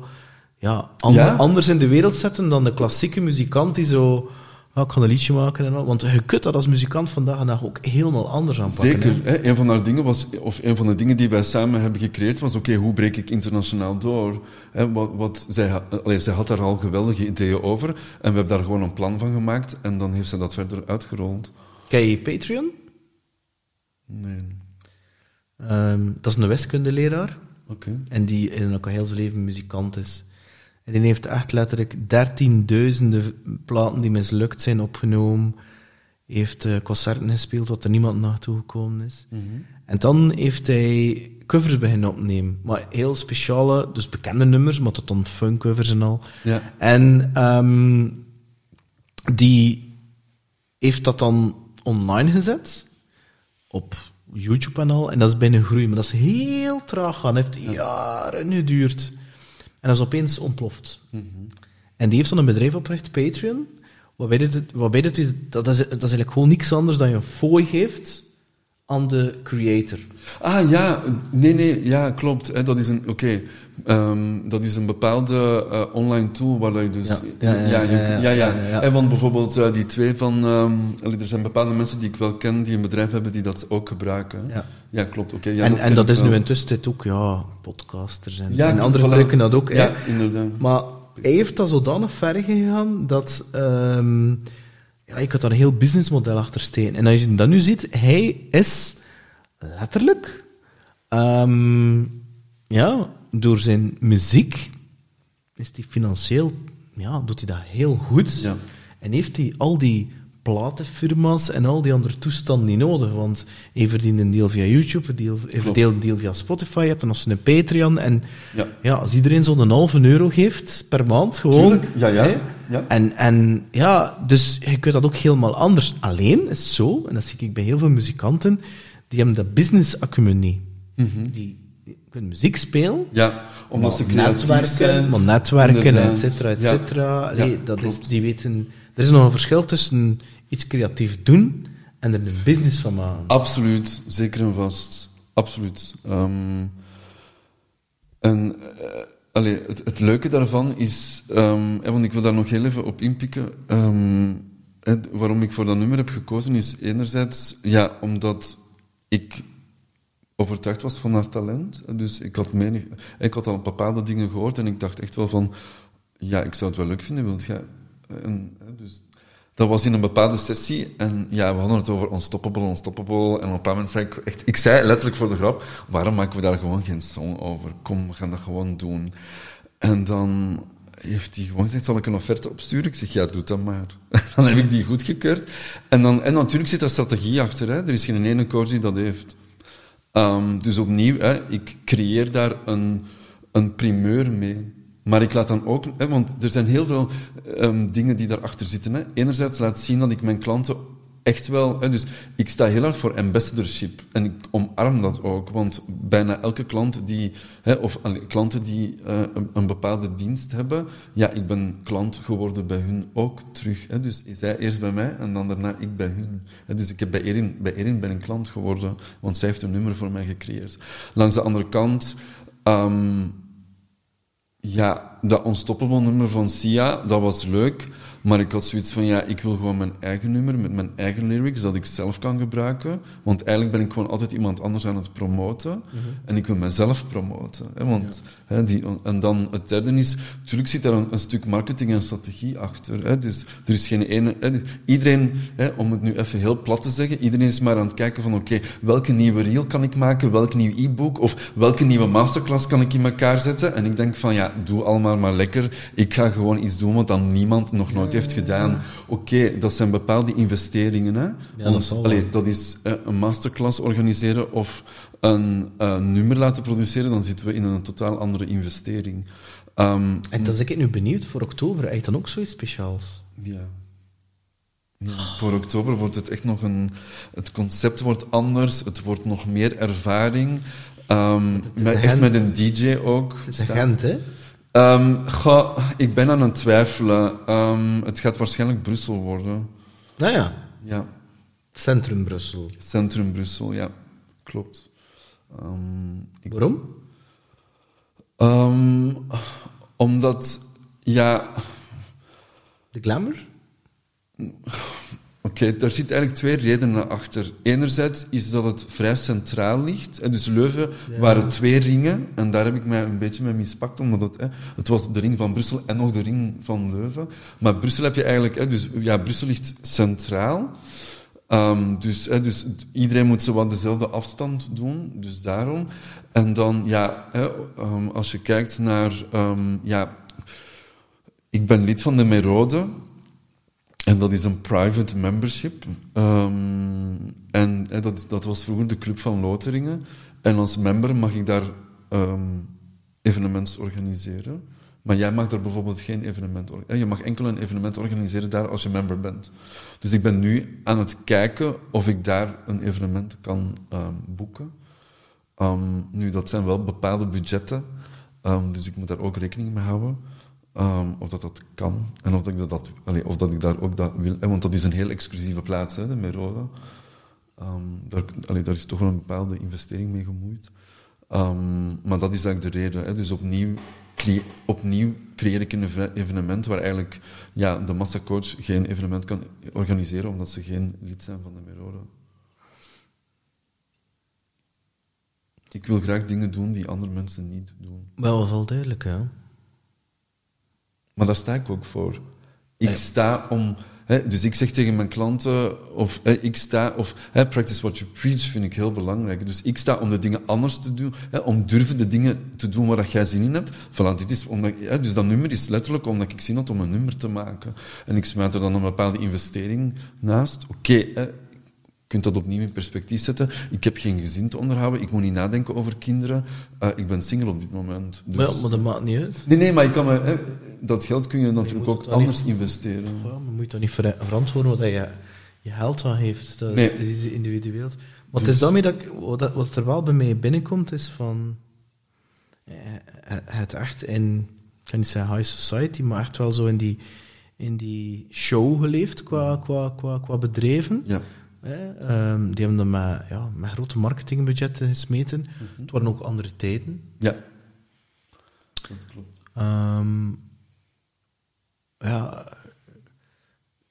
Hoe kijk je naar geld? Ik geef dat graag uit en ik ontvang het graag. Heb je dat altijd al gehad? Ja. Nee en ja. Dat is Want je komt niet over als een snop. Nee, maar ik heb wel een heel mooi leven al geleid. Ik heb een goed salaris gehad, altijd. Of ik heb mooi kunnen onderhandelen qua salarissen. En ik ging soms wel 3 tot 4 keer per week op restaurant. Elk weekend zat ik wel ergens anders. Ik deelde dat met mijn vrienden. En met mijn ouders zelfs ook. Ik heb mijn ouders meegenomen elk jaar op vakantie. En ik heb mijn ouders echt wel luxe laten... Mijn ouders waren 61 als ze pas voor de eerste keer het vliegtuig hebben genomen. En caviar en oesters heb ik kunnen leren eten. En ik vind... Ja, wij zijn heel arm opgegroeid. Ik ben heel arm opgegroeid. Wat is dat, arm? Ja. Hoe kun je me dat bij voorstellen? Ik bedoel, hij iets tekort had. Nee, ik heb niks tekort gehad, maar mijn ouders daardoor wel. Want mijn ouders hebben vaak mij in de spotlight gezet om dat ik niet zou ten onder doen. Maar daardoor hebben zij zich wel soms dagen zonder eten gezet. Of dat er geen geld was om bepaalde dingen... Dus, om je een voorbeeld te geven. Mijn ouders hebben een huis gekocht dat moest gerenoveerd worden. En ja, dat is in die zoveel jaren nooit gerenoveerd geweest. Nooit. Het is alleen maar verslechterd. Dus ik heb niks tekort gekomen, maar dat is alleen maar omdat mijn ouders mij dat hebben gegeven. Nu, op bepaalde momenten hebben wij wel dingen tekort gekomen. Dus ik heb heel hard dat omgegooid en ik heb gezegd van oké, voilà, ik verdien... ik heb vroeger vaak 2 baantjes gehad om goed geld te kunnen verdienen en om te zeggen, voilà, ik mag het dan ook uitgeven. Dat zal wel zijn, ja. Maar ik ben iemand die financieel als het over mijn bedrijf gaat, dan neem ik financieel risico's en snel. Beslis je het dan ook zo? Ja, ik beslis heel snel. Die Hero Movie, Dat was met Micha, denk ik, op 5 minuten beslist. En dat geld stond niet op de rekening. Dat was niet aanwezig. Dat evenement ook niet.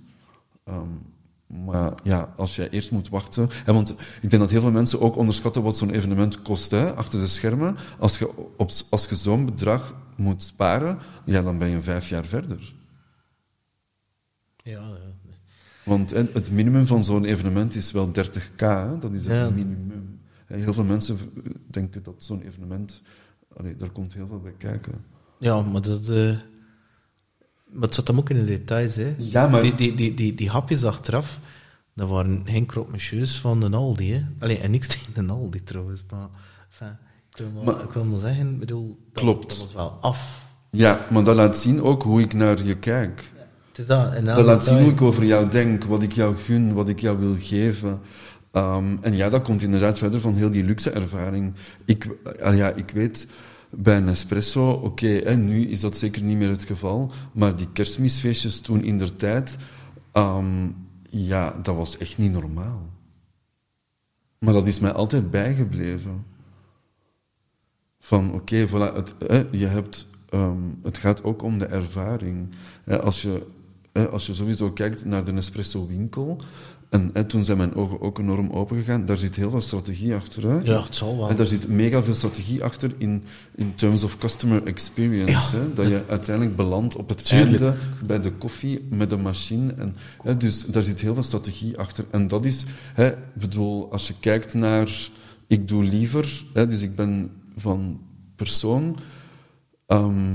Deze keer was het bedrag laag, dat heb ik marketingsgewijs gedaan, omdat ik graag de zaal vol wou hebben, omdat dat goed lijkt op de foto, en ik geef dat nu eerlijk toe, maar nu in oktober gaat dat natuurlijk wel naar een andere investering. Dat blijft geen €50 meer. En wat betalen je, dacht je? Nu? Ja, voor oktober, hè? 199 voor een dagticket en dan met de avond erbij. Dagticket is dan heel dag dat was? Hè? Ja, wel dag en avond. En dus nu heb ik het evenement met netwerken samen gedaan en dat ga ik nu splitsen. Dus nu de volgende keer, als je wilt deel uitmaken van mijn netwerk, mag je er wel voor betalen. Ja, cool. Maar... dus die ervaring, dat is iets dat mij heel hard is bijgebleven. En het zit hem inderdaad in de kleine details. En ja, ik doe liever dan een evenement waar dat je van A tot Z ontzorgd wordt. En wat mij dan misschien wel meer kost, maar waar je van vertrekt en waar je dus na zoveel tijd nog steeds verwonderd van bent, dan dat ik een lagere investering zou vragen en dat ik dan inderdaad daar gewoon nootjes moet neerzetten. Ja. Dus, ja. Ja, het is dat. Nu, we weten alle twee dat een van de diepe dromen van Laure Omens een boek geschreven is. Klopt. Ja. Hij heeft ze in de podcast ook verteld. Ja, daar zijn we mee bezig trouwens. Ja. Dat maakt deel uit van haar plan. Ja, dat is super. Wanneer komt jouw boek uit? Dat is een hele mooie vraag. Want, ik vind het verhaal van... ik heb mijn middelbare school niet afgemaakt en dergelijke meer. Dat vind ik zo... Ja, ik ken er nog een aantal die dat gedaan hebben en die echt tussen haakjes wat de maatschappij als succesvol beschouwt. Maar wat bij mij het meest raakt van jou is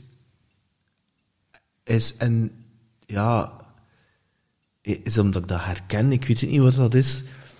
Jij kan op een manier praten over, of vertellen over je pijn niet goed genoeg zijn, afgewezen worden door dat je echt het gevoel had dat je alleen stond.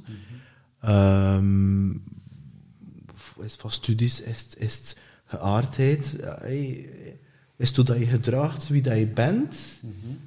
Want dat is wel een fucking wezen, dus wie dat je echt zijt, dat je afgewezen wordt. En iedereen is geconditioneerd met ik ben niet goed genoeg. En ik vind dat je daar je kunt dat op een manier vertellen zonder dat dat meelijwekkend wordt. Dat is zo van die mensen, die kunnen zo over hun... ik ken dat en dat mee, waar je denkt, dat is de tearjerker, dat is... En voor mij kan je die weg bewandelen, hij had dat in de Tim Tom podcast ook gedaan, en dat was op die avond ook, over die middag, over die geaardheid. En ja, ik ben niet voor de venten. Alleen die pijn, wat je dan vertelde, voelde ik, kon ik me identificeren. Maar dan in een andere context. En ja, en ik weet niet, dat klinkt heel raar, maar ik vind dat schoon. Oké. Dat is ik naar de Smashing Pumpkins zit te luisteren en dat ik al de pijn hoor van Billy Corgan. Zeer die eerste twee, zeer Siamese Dreams. En ik kan dat zeggen, maar dat is jezelf tergen. En tegelijkertijd, die zwarte toetsen van die piano, en het is niet altijd dat mineur is, maar er zit dat wel iets... Ik weet niet, ik vind dat ook mooi. En volgens mij zit er daar een verhaal in die heel inspirerend kan zijn, waarbij dat je door jouw levensverhaal, jouw de message kan zijn, die zo, wat dat Lady Gaga ook doet. Hè. Zij noemt haar fans, denk ik, monsters, dacht ik dat ze noemt. Ja. Hè? Ik ben een enorm Lady Gaga fan. Hè. Ja. Ik ben een enorme Lady Gaga fan. Dus ik hou van al dat theatrale, heel goede songs, maar heel veel... Ja. Drama. Ja, ik vind dat... Flamboyante drama, flamboyante, maar wel een verhaal. Er zit wel een verhaal. verhaal in. Ik bedoel, nu ben ik echt heel mainstream, maar flamboyant, ik kan er wel van genieten. Ik ken ook een deel in mij. En ja, indien wil ik ook een keer zien van een ander. En ik denk dat er een boek in zit. Of een Netflix-serie. Ja, je maakt me heel stil nu. Omdat je me raakt... dat is iets dat zindert, maar... Maar snap je wat ik bedoel met dat? Ja. Je hebt dat bepaalde verhaal verteld van dat je homo bent. En ik denk niet dat je dat echt uitsproken, maar dat je echt... Ik denk, ik ga het nu zeggen hoe ik het voel, dat je echt uitlachen geweest bent, vernederd bent voor wie dat je bent en hoe dat je gedragen hebt. Ja, want ik was te vrouwelijk of te dit of te ja, zus of wel te zo. Want 20 jaar geleden, nu is het een heel ander verhaal. Dus om je een voorbeeld te geven, daar zit nog wel wat oud zeer op. Dus op het lager onderwijs moest ik meedoen. We speelden voetbal in het lager onderwijs. En van de jongens moest ik keeper zijn bij de meisjes, want ik mocht met de jongens niet meedoen, omdat ik gewoon niet tegen een bal kon shotten, te vrouwelijk was en niet voldeed aan de mannelijke standaarden. En als ik daar nu op terugkijk, denk ik van, godverdomste leerkracht, waarom heb je dat eigenlijk gewoon toegelaten? Ja, maar...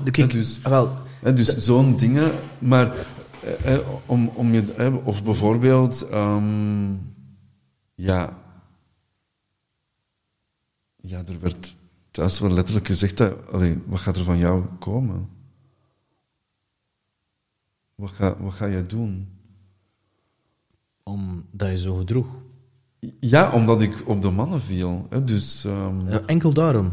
Ja, dat was best wel heel onwetendheid. Of, uiteindelijk wat er gebeurt, want nu als je daarop terugkijkt, wat er gebeurt is dat je andere mensen hun dromen en verwachtingen doorprikt. Want ik weet op een bepaald moment, want mijn moeder wist dat eigenlijk al heel lang, want mijn moeder heeft me altijd een verhaal verteld. Ik was 10 of 11 jaar. Op woensdagnamiddag hadden we vrij. En ik denk dat dat nu nog steeds is. Woensdagnamiddag op school ben je vrij. En wij stonden smoutenbollen of wafels te bakken. En mijn moeder zegt, later ga je dat ook doen met je kinderen. En ik was toen 10 of 11 jaar en ik heb tegen mijn moeder gezegd, mama, er komen geen kinderen.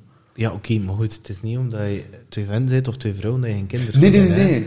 Maar ik ben nu bijna 40 en er zijn nog steeds geen kinderen. Maar misschien bij 5 jaar wel, hè? In 5 jaar wel, dat kan. Maar dat heeft mijn moeder wel toen tot nadenken gezet. Maar ik denk dat ik dat zo kan vertellen, omdat... Ik denk dat dat van 2 dingen komt. Enerzijds, er was geen tijd voor slachtofferrol. Dat was er gewoon niet. Ik kon niet gewoon echt letterlijk elke minuut van de dag het slachtoffer uithangen, want dan gebeurde er niks. Je ziet dat ook gewoon. Mensen die heel de tijd in een slachtofferrol zitten, daar gebeurt niks. Die zijn alleen maar slachtoffer heel de tijd. Weet het wel, maar hij heeft dan tijd genoeg genomen voor echt in die pijn te gaan staan en te voelen? Want het zou kunnen zijn dat er bepaalde dingen zijn wat hij nu doet, die echt wel dienen om dat oud zeer te gaan compenseren en die dat klein jongetje... Ja. Dat is een hele mooie vraag, want ik ben daar nu mee bezig met een therapeut trouwens. Omdat er bepaalde mechanismes... Dus, Copingmechanismen ervoor. Ja, inderdaad. Dus er zijn bepaalde mechanismes die ik mezelf heb aangeleerd, die mij nu gewoon tegenhouden om uit te zetten wat ik wil doen. Wel, maar dat is wat ik voel bij jou. Ik voel dat er nog veel meer in zit, maar dat er een deel is die je tegenhoudt. Ja, er is ook een gedeelte dat mij tegenhoudt, inderdaad. Maar dat is wel nog altijd... ik kom al... En dat is goed bedoeld trouwens. Hè? Ja, absoluut. Ik kom al van heel ver, hè, want ik was vroeger echt nul de botten kwetsbaar. Hè. Die post die je ziet, of die post die je leest op LinkedIn, en de manier waarop ik mijn evenement heb gedaan, als je dat 20 jaar geleden... ik was 20 jaar geleden echt wel een pretentieus ding, hoor. Die hardheid zit er nog een beetje in. Die hardheid zit er zo'n beetje nog een hard harnas rond. Het is dat soms zo'n beetje dat je soms nog een beetje voelt. Ja, het is die andere kant dat ik gezien en dat je denkt, maar dat vind ik een schone mens. Ja, klopt. En het is die andere kant dat ik denk, allee gast, maar ik kon dat niet benoemen. Het is nu dat je dat nu beschrijft, is dat. Ja, omdat ik zit er nu volop in. Hè. Ik ben er nu volop aan het openbreken. Want laten we eerlijk zijn, ondernemen, bedoel... Dat is een reis naar binnen, hè? Dat is een reis naar binnen. Dus, waar ik mij kan op berusten, is het externe. Hè? Dus zo'n evenement, voilà, ik kan dat gewoon neerzetten. Hè? Want ik heb dit evenement echt alleen georganiseerd, van A tot Z. Ik heb op de dag zelf heb ik hulp gehad, maar daarvoor heb ik alles zelf gedaan. Ik heb dat niet voorbereid. Ik heb een idee gehad en dat is me gelukt. Hè? Dus daar kan ik heel hard op berusten. Dus ik weet, dat zijn mijn talenten en mijn sterktes. En dat is er gewoon. Hè? Dat is aanwezig. Maar dan inderdaad, daar naar binnen gaan. Ja, ik heb het daar nog altijd moeilijk mee. Omdat, ik ben nog... nu is dat al verminderd. Maar daar ligt heel veel lagen op. Omdat ik denk van, wat is... enerzijds... wie is Andy daar? Wie is Andy echt? En dan ten tweede, wil ik het wel terug openbreken. Ja. Want dat is ook nog iets anders. Hè. Ik heb echt geen... ik ga nu heel hard naar slachtofferrol, maar ik heb echt geen leuk leven gehad tot mijn 17e. En dan van mijn 17e tot mijn 24e. Dus ik heb best wel een weg afgelegd. Want die nee's, of die afwijzing die ik thuis had, die kreeg ik ook hier bijvoorbeeld. Want dat is een van de redenen waarom ik naar het buitenland ben vertrokken. In het buitenland hebben ze nooit achter mijn diploma gevraagd. In België was het... je hebt niet gestudeerd, wat kom jij hier doen? Bijvoorbeeld bij Unilever is mij nooit om een diploma gevraagd. En ik kwam bijvoorbeeld zelfs terug naar België. En ik had... mijn laatste functie was bijvoorbeeld hoofd van Learning and Development and Talent Management. En bij de NMBS solliciteer ik hier in België als in de NMBS? Training manager. Ja, oké, met de fucking NMBS. Ja, oké, maar om je een voorbeeld te geven... Maar ik kwam... NMBS, Proximus, al die in een bazaar, dat is allemaal met die barema's en die diploma's. Maar ik ken mensen die een diploma hebben. Nee, voilà. Het enige wat ik niet wil, is dat je er zit over te zagen. Het enige dat ik wel wil, is grit, grinta, passie, wil je het kennen. Voilà. That's what I ask every fucking day. Ja. Maar het klopt dat... dus, ik heb al heel veel... want... er zijn bepaalde dingen die echt... bijvoorbeeld, ik woon nu samen met mijn moeder. En dat is ook niet gemakkelijk, hè. Want uiteindelijk, ik stel me dan voor, de man die hoesting om te poepen. Ik ontmoet een vent en dat gaat dan niet. Dat is ik ga ergens anders. En dan mijn moeder weet natuurlijk wel met wie. Ik laat wel foto's zien, ze weet waar ik naartoe ga. Nee, ik heb wel een hele open-minded... Dus de relatie die ik vandaag met mijn moeder heb, dat is ook niet mijn moeder. Hè. Het is niet meer... Wij zijn eigenlijk 2 vriendinnen die samenwonen. En ik ben natuurlijk wel zo transparant dat ik ben in deze talk. Zo transparant ben ik natuurlijk ook naar mijn moeder. Dus dat is niet dat ik gewoon... ik ga me even openzetten en ik ga... wij zijn gewoon heel transparante mensen. Of we zijn zo geëvolueerd. Ja. En langs de andere kant draagt dat ook bij aan de relatie die ik heb met mijn moeder. Dus ik denk dat zij er ook wel van geniet. Maar inderdaad, ik doe wel 10 stappen terug. Maar ik weet waarom ik het doe. Ik wil een keer iets helemaal anders van. Ik vind het fantastisch dat je het daarnet kort hebt aangehaald. Je weet, ik ben muzikant. Het heeft heel lang geduurd waarbij dat ik me geout heb als muzikant. Gewoon om dat te kunnen zijn. Ook dat creatieve, dat kunstzinnige, ook dat flamboyante.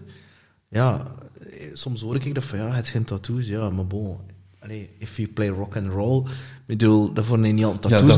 Ja, dat is, ja, maar niet van dat, maar dat is een vuur die van binnen zit. Geloof me vrij, scheuren had het. En ik ken een hekel aan voetbal. Ik ken een hekel aan macho-gedrag. Ik drink al jaren geen pint meer. Ik ken ook geen voorliefde voor speciale biertjes. Ik heb wel maten die daar wel voor zijn. Ik heb er veel respect voor, trouwens. En ik heb me altijd op dat gebied als man, om een keer over gender te hebben, echt wel altijd alleen gevoeld. En zeker met die podcast is dat nog extremer geworden. Omdat ik ken aan de ene kant de professionele saleskant, zodat ik zo als rood word beschouwd. En aan de andere kant is er zo een deel van de community, van de luisteraars, die meer vrouwelijk is en die mij bewondert over het feit hoe dat ik eruit zie dat ik naar buiten kom met die zachte, meer spirituele kant. Hè? En ik kan dat niet tegenhouden. En als ik dan mezelf tussen een hoop mannen zet, ja, dan denk ik, I'm not one of them. Ja, klopt. Pas op, ik ben ook geïnteresseerd in borsten, maar ik wil nog niet dat beeld. Ja, nee, en ik kan dat daarover op een sales event, dat ik dan dacht, this is not my world, dat alpha male, dat voelt niet goed aan. Terwijl mijn vrouw heeft me altijd veel beter getrived. Dat is iets dat zit daarin. En mijn vraag is dan, ik heb er lange tijd over getwijfeld, dat van, wat is dat mannelijk zijn? Wat is dat? Dat is een hele mooie vraag. Ik denk dat mannelijkheid over de jaren, of hoe dat ik dat zie, dat veranderd is. Dan bemerk je met mode en de manier... Ik weet het, maar wat is het voor jou, Andy? Voor mij mannelijk zijn... voor mezelf is mannelijk zijn een bepaalde kracht die je voelt vanuit je vrouwelijke energie, om die gaan waar te maken. Daadkracht. Daadkracht. Want bijvoorbeeld... Dus hij babbelt in mannelijke energie en vrouwelijke energie. Ja, energie. Want ik babbel ook zo, een innerlijke man, een innerlijke vrouw. En ik babbel ook over mannelijke energie. De vrouwelijke energie is die esthetiek, is die vertraging, dat voelen, die verbinding. Ja. Het idee. Tegelijkertijd heb je die actie nodig. Klopt. En als je die twee alineert met elkaar, dan is je niet... Puur alleen mannelijke kracht is gewoon ding doen. Maar ja, als dat niet gealineerd is met je ziel, kan ik er zo zeggen... Ja, dan ben je gewoon een domme kloot. Ja, het is dat. Voilà, inderdaad. Maar want als je kijkt, ik vind het wel grappig dat je die vraag stelt aan mij, want Andy betekent eigenlijk... Andy betekent daadkrachtig of brave of mannelijk. Want dat komt verder van... Waarom vind je dat grappig dat ik dat stel? Waarom zou ik dat niet... Omdat dat net is wat ik... Dat is net... Mijn naam betekent mannelijk of brave. Ja, dus Andy betekent... dat wist ik niet. Hoeveel bestaan er, Andy? Ja... Dus, hoe dat ik daar naar kijk, is dat... we hebben beide, en we hebben beide nodig, maar het is de mannelijkheid. Dus het is... dan ga ik wel terug naar vroeger, maar dus de man die eigenlijk ging jagen om vlees binnen te halen, om eigenlijk het vlees gaan te jagen, of om voedsel te verkrijgen, dat is uiteindelijk wat je gaat doen met je idee. Dus je hebt gevoel... Je krijgt een ingeving en dan ga je daarmee naar buiten. Je maakt dat echt. Je zet daar een plan achter en met actie en met daadkracht en met durf gaat je die mammoet bespringen. Eigenlijk is dat de belichaming van wie dat je bent. In de zin dat you feel the fear, but you do it anyway. Ja, en ik heb daar een speling op gemaakt. We'll transform it into the Andy way. Ja, de Andy way. Ja. Sorry, ik was niet mee. Nee, dat is oké. Dat is oké. Maar dat is voor mij... want als je kijkt, bijvoorbeeld, wat ik dan mannelijk vind bij mezelf... wat vind je mannelijk aan jezelf? Bijvoorbeeld kaalhoofd, vind je dat mannelijk? Ja. Ik vind Ik kan dat eerlijk toe. Ik heb lange tijd issues gehad over het feit dat mijn haar weg was. Tot op mijn mid-30's, totdat er mijn toenmannen lief zei, Peter, zeg ik, sexy kerel, get the fuck out. Doet die kleren weg, doet dat daar af, dat zei hij niet. Dat zei hij echt niet. Ja. En nu, ik heb me nu wel niet geschoren vanmorgen, het zal vanmorgen zijn, maar de moment dat dat mesje erdoor gaat, over dat hoofd, man jong, ik denk dat ik me niet mannelijker kan voelen dan ik ooit gevoeld heb. En ik kan dat ook niet uitleggen. Nee. Bij mij zijn de twee heel hard aanwezig. Hè? Als je me ziet staan, want vandaag heeft er nog iemand gezegd van ja, als je dan, want hij was ook op het evenement aanwezig en zei van ja, ik ging er echt vanuit dat je hetero was. En op een bepaald moment stond je daar en je stond daar in een hele vrouwelijke energie en ik dacht van, maar dat vind ik niet waar, to be honest. Ik ken een man, onder andere de zanger van onze band, er zijn er veel die denken dat die mens gay is. Ik kan je verzekeren, die man is zo hetero as fuck. Echt waar. Ja. Alleen, als die aan het performen is en de manier waarop dat inpakt, en inderdaad, heeft de voorliefde voor en Robbie Williams, oké, die is voor de vrouwen, en George Michael, Freddie Mercury. En weet je, die mens geeft hem. En ik ken nog zelfs een andere collega, ex-collega liever, als je hem ziet, die mens is piekfijn gekleed, dat is afgelekt, dat je echt denkt van, ja, hij is voor de fan. Maar die mens is voor de vrouwen. Dus het feit dat iemand hem iets vrouwelijker gedraagt... Nee, maar met vrouwelijker bedoel ik vooral... Dat wil niet per se zijn dat dat een homo of een hetero is? Nee, maar wat hij vooral bedoelde is... Ja, als je kijkt naar... Ik ben enerzijds een flamboyante flapuit, hè. En dan? Je weet... Nee, je weet... Voor mij zei de Lady Gaga van de coaches, punt aan de lijn. Hij mist alleen nog wat... Drama.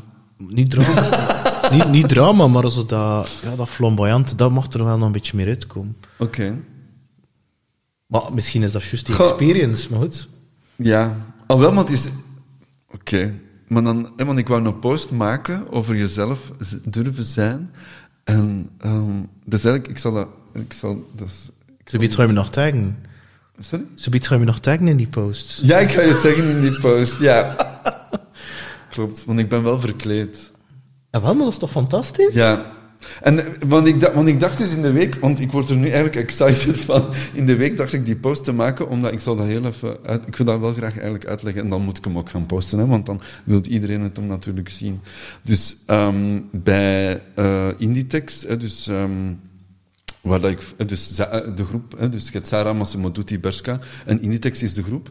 En dus in Nederland hadden we elk jaar een kerstfeestje. En onze general manager, ja, die was echt voor fashion. Dus we hadden ook een runway. Dus we hadden ons kerstfeest en dan deden er eigenlijk 10 modellen mee. En dus het thema was avant-garde. En ik had mij echt als drag queen verkleed met echt een kleed. En ik was eigenlijk een bearded drag queen. En ja, niemand wist dat dus dat we dat gingen doen. En op een bepaald moment, ja, ik kom er echt aan. En je ziet echt mijn collega's zo van... Die hadden dat eerst niet door. En die foto wou ik dus eigenlijk posten en zeggen, voilà, I don't give a fuck anymore. Dat is toch tof? Ja. Dus... maar embrace it. Ja. Ik moet kijken naar Prince, toen hij Kiss schreef. Die mens zag er zo... met zijn... Ik weet niet wat dat niet allemaal aan had, met zijn doorzichtige toestand. En ik kan je één ding zeggen, maar als er één symbool is dat ik mannelijk vind, is het de purperen hoogheid zelf, Prince. Ja. Echt waar. En dat heeft te maken met die innerlijke kracht naar buiten voor het podium te nemen. Ja, klopt. En je niet te willen confirmeren van je moet er zo of zo. Kijk, ik heb nu mijn hemdetje aangedaan en ik wist, ja, ik ga een prospect zien, een hele hoge piet in. Denk, ik ga mijn zwart t-shirt niet aandoen, ik ga hem maar aandoen. En ook omdat ik dan niet moet nadenken, omdat ik dan die brainpower voor iets anders kan gebruiken. Ook, dat heeft er ook wel mee te maken. Ja. Tegelijkertijd is het ook zo van, ja, weet je... It doesn't matter, paint the colors in plaats van VTM, Voilà. aan die Nijs kleurtje leven. Ja. Of je dat is eigenlijk wel mooi. Ik vind dat eigenlijk wel een zalige aan die Nijs kleurtje leven. Dat is echt wel zalig. Ik ga hem een factuur sturen. Ik wil niet aan een value creëren. Ja, maar dat is eigenlijk wel echt... ja. Maar dat is ook zo. Ja. En dat is ook hetgene dat ik volgens mij... Dat voor een kopen ze trouwens bij. Daar ben ik echt van overtuigd. Want? Dat? Omdat je de kleur brengt. Dat is dat wat mensen willen. Het is dat je zegt, die weten zelf wat ze moeten doen, hoor. Ja. En als je nog naar die reis dieper naar binnen gaat, gaat die kleur nog naar buiten komen. Had die grijze robot bij wijze van spreken, die is aan het veranderen terug in een regenboogkind. Ja. Heb je het nu over mij? Of? Ja, ik heb het over jou, ja. Ah ja, oké, ja. Ja, maar Ja. ik denk dat er zijn heel veel kleuren... Ik denk dat er gewoon heel veel kleuren ook verstopt zijn geweest. Ja, dat is wat ik bedoel. Van het reizen robotkind naar het regenboogkind. Maar ik moet... Want sinds dat ik mijn onderneming heb, ben ik ook wel echt letterlijk meer mezelf. Zo. In beslissingen die ik neem, in dingen die ik wil, in de dingen die ik zeg. Want ik denk dat heel veel mensen dat kunnen beamen. Ik heb letterlijk weinig filters. Ik zeg echt letterlijk de dingen hoe dat ze zijn. Ja, dat is toch en fantastisch? sommige mensen vinden dat agressief, of andere mensen vinden dat pretentieus. En dus je krijgt er altijd wel dingen mee, maar ik vind dat wel grappig. Bijvoorbeeld, ze geven dan wel een woord van, dat is best wel... je wijst de vinger, maar dan denk ik van iemand moet het gewoon zeggen. En ik neem dat op mij. Weet je, ik was met onder andere Christine Najaert en Eve Hendricks naar een event geweest. En Christine, die doet zo human design. Hè, en die had dat bij mij ook gedaan. En die had je ook opgezocht. Vraag me de analyse niet, dan moet je naar vragen. Hè, maar heel de detail. Want je kunt inderdaad te high level blijven, maar als je de diepte gaat... als je dan in de diepte gaat... En ze kwam bij mij ook af van, ook in je podcast kun je bepaalde dingen heel direct aanzeggen, of zelfs provocerend. Ja. Dat staat in jouw human design. Maar ik doe het soms ook heel provocerend, hè? Ja, net om een bepaalde reactie los te maken. Ook, maar toch, als er een deel is dat je dat weet van jezelf, dat een deel is, dan kan je het zelfliefde omarmen, omdat dat een deel je purpose is om mensen wakker te schudden. Ja. En nu eenmaal mensen die door die provocerende toestanden, dat is een bepaalde missie hebben om mensen wakker te schudden. En dan kan je maar beter embracen en zeggen, kijk, if you don't like it, climb in a tree and eat bananas, and if you like it, cheers. En kom maar aan. Ja, het is dat. Ja, maar dat is ook dat zo. Is zo. Ja. En ik wanna join my tribe, the tribe of love, En dan, I don't want to join, dat is ook fijn. En dat is oké. En er zijn ook mensen, zoals typisch altijd, eerst zijn ze tegen, ze gaan dan een beetje lachen met je, en dan komt er een punt van, Ja, maar ik ontmoet morgen zo iemand die... sorry dat ik nu even... Nee. Maar ik ontmoet morgen zo iemand, dus uiteindelijk... Bedoel je zo iemand? Iemand die niet moet Ja, die eerst heeft gezegd van, dit is heel agressief, en dan eigenlijk een week later, ik wil toch met jou een koffie drinken. Je hebt mij getriggerd. Dus, bijvoorbeeld... Ja, dat is tof. Ja.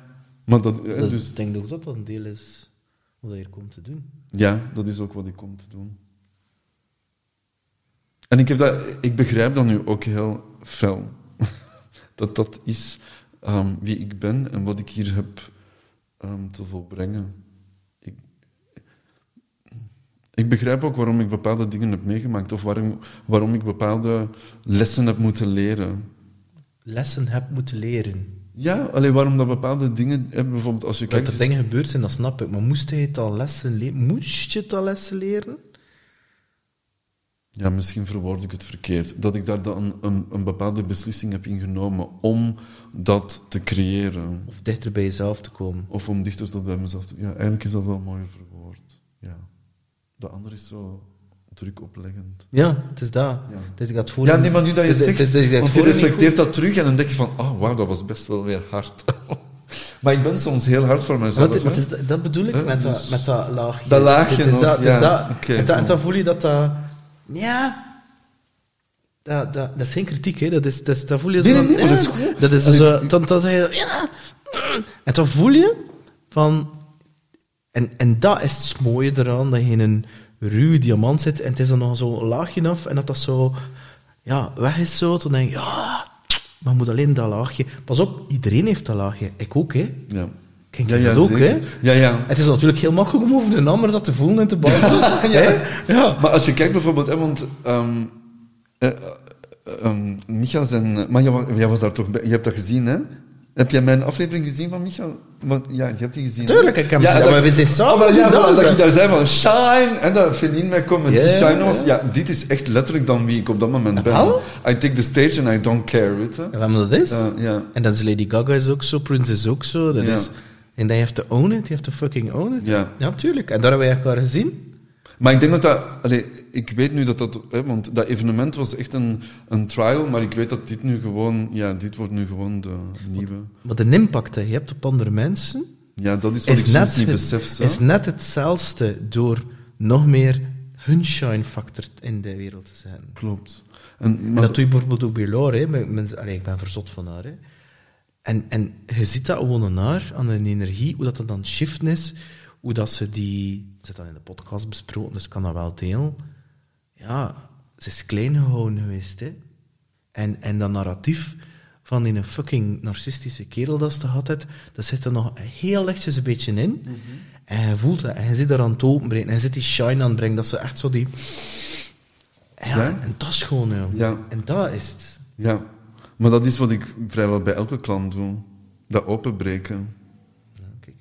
En eigenlijk komt dat omdat ik vind dat iedereen gewoon is wie dat ze zijn. Nee, ik denk dat dat gewoon is wie dat je bent. En dat gewoon de energie is dat je opwekt. Dat je zelf die shine factor hebt. Ja. En dat je zelf die...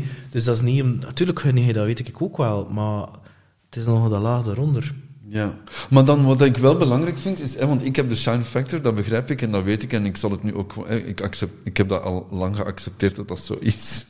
Maar langs de andere kant vind ik het dan wel heel belangrijk om die shine factor te delen. Ja, tuurlijk. Ja, en zoals jij in het begin zegt, het niet dan mijn show alleen maar te maken. Ja, of altijd het over mij te hebben. Zorg ervoor dat de zon schijnt voor iedereen. Voilà, ik zorg ervoor... Dat is heel mooi, dat is echt wel heel mooi verwoord, dat de zon schijnt voor iedereen. Dus ik vind echt als mensen meer zelfzeker zouden zijn en durven eens een keer beslissingen nemen die al lang in hun zitten, maar die... waar dat gewoon heel veel lage stof op ligt, omdat ze schrik hebben of omdat ze denken dat hun partner hun gaat verlaten of dat er heel veel conditioneringen of verwachtingen daar rond zitten. En ik denk, misschien zouden mensen losbreken. Dus die zelfzekerheid gaat ook een bepaalde dingen losbreken, maar je ziet, ik heb wel het gevoel dat mensen zich dan wel meer zichzelf zouden zijn. En wij worden nu inderdaad heel hard... klein gehouden, geconditioneerd. Ik weet bijvoorbeeld, toen wij het huis aan het opruimen waren, dus we hadden het huis verkocht en we gingen verhuizen naar het appartement waar we nu wonen. Ik had dan nog zo de diploma's die ik dan toch had mijn moeder me allemaal bijgehouden. Wat dat echt zo van het lager onderwijs was. En zo wiskunde 7 op 10 kan beter. Waarom heb je dat niet verbrand, jongen? En ik keek daar terug naar en ik dacht echt van, maar wie zei jij om te zeggen dat 7 op 10 eigenlijk gewoon niet goed genoeg was toen? Maar ik ken dat ook meegemaakt, zo'n toestand. Ja. Zo, ik weet nog goed, zat in het vierde en zat dan een nasal van zo'n klastitularis en niet goed genoeg. En ik kreeg net dat gevoel. En iedere keer voor chemie en fysica 49. Ik was er niet door. Ik ben toen naar allerlei andere scholen geweest, en dan PMS, en noemde dat nu het CLB. Ja, Pieter kan daar en dan niet aan. En mijn pa was zoiets van, fuck you. Hij heeft dat nooit gezegd, want die gebruikt die woord niet. En ik ben dan, omdat ik moest naar een andere school gaan, in Brugge, en daar had ik wel een leraar die in mij geloofde. En ik ben toen later die andere klasrelators nog tegengekomen. Ik ga het nooit vergeten. Ik was in Gent, ik was 24. Ik had mijn eerste bedrijfswagen, ik had een kostuum aan. Dat was in die tijd nog zo. En ik was gaan eten met een klant. Gaan eten, also in de, hoe noemt dat, de lunchkaren. Vrij chic gaan eten. En die klastitularis zat daar. Ik ben naar hem gegaan en hij zei dat ik nooit een diploma ging halen. Moet me hier niet zien staan. En dan heb ik ook voor eens keer de les geleerd dat een ander, zoals die klastitularis, continu zitten verwensen, dat is eigenlijk hopen dat hij gaat sterven, maar zelf het gif opdrinken. Ja. Omdat, wat ben ik er dan mee? Wat heb ik nu mijn wraak? Ben ik er beter van geworden? Voel ik me beter? Ja. Ben ik. Ik heb me gewoon jaren aan de tijd een deel van mijn energie en mijn gedachten verprutst met mijn 1 kleinzoon en 2 de anderen naar de maan te verwensen. En terwijl me dat eigenlijk geen kloten opgeleverd heeft. Mm-hmm. Dit is dus het proces waar ik dus nu eigenlijk in zit. En dit is wat ik aan allemaal... Want ik werk nu samen met een therapeut. Dus om je een voorbeeld te geven, dus met die copycat, dat heeft mij echt verlamd. En ik heb dus echt vanuit mijn ego heb ik die persoon een e-mail gestuurd. En dus normaal gezien mijn mechanisme, want ik kan dan, dus mijn therapeut heeft mij dan nu heel mooi kunnen benoemen. Dus mijn mechanisme is normaal gezien, ik ga ten strijde als Jeanne d'Arc. Dus in eerste instantie wat er in mij opkomt, is ik pak nu de auto, want ik weet waar ze woont. Ik rijd er naartoe en ik ga zeggen, what the fuck, mens. Ik ging zeggen, ik krijg een slag in uw bak. Voilà. Dus dat zou mijn eerste reactie zijn. Mijn tweede mechanisme is, oké, we gaan ten strijde. Jij zult wel eens zien wie dat Andy is. Ik ga meer klanten doen, ik ga meer dit, meer dat. Maar dat is bewijsdrang. Ja, voilà. bewijsdrang. Voilà. En dat is wat ik dus nu heel hard aan het leren ben, is, dus dat heb ik niet meer nodig. Daar wil ik niet meer naartoe gaan. Dat is niet meer hoe ik wil gedragen als Andy, als ondernemer en dan als Andy in mijn onderneming. Want dat zijn 3 verschillende identiteiten. Dus bijvoorbeeld nu, ik heb dat 1,5 week... Dus normaal gezien moest ik mijn salesproces doen en ik heb echt alles losgelaten. Ik heb 3-4 dagen op de bank gezeten. Ik heb Netflix gekeken. Ik heb in mijn emotie gezeten. Ik heb geweend. Ik heb, want op de cupboard, op de kast staat de foto van mijn vader met ons 3. En ik heb dan naar die foto gekeken. Ik heb nog geweend. Ik ben gaan wandelen. Ik heb gezeten op mijn bed. En waarom? Waarom gebeurt dit? Doe ik iets zo al die dingen. En dan, op een bepaald moment was het gevoel... het was weg. En ik dacht van, oké, nu kan ik weer terug opnieuw gaan starten. En normaal gezien zou ik echt nooit 1,5... dat was toch wel echt bijna iets langer dan een week, dat ik echt dat ik alles in mijn bedrijf heb losgelaten. Omdat ik ben dat niet gewend. Ik ben niet gewend om in die emotie gaan te zitten. Ik ben gewend om... Actie? Om actie, om u beter te voelen. Ja, door te werken, door seks en door te drinken, ja, door te feesten en door dat te verdoven. En we zijn het ook niet aangeleerd, zeker niet als man, om te voelen. En we zijn vooral geleerd om er van weg te lopen. Ja. En die bewijsdrang, wat je net aanhaalt, ik heb dat ook gehad. Dus ik ben wel zwaar gepest geweest. Ik had geen vrienden, ik was heel introvert. Nu verschieten al die gasten van dat ik en rockgitarist ben en wat ik doe van een bedrijf. Ja, maar dat is ook zo. En dat is...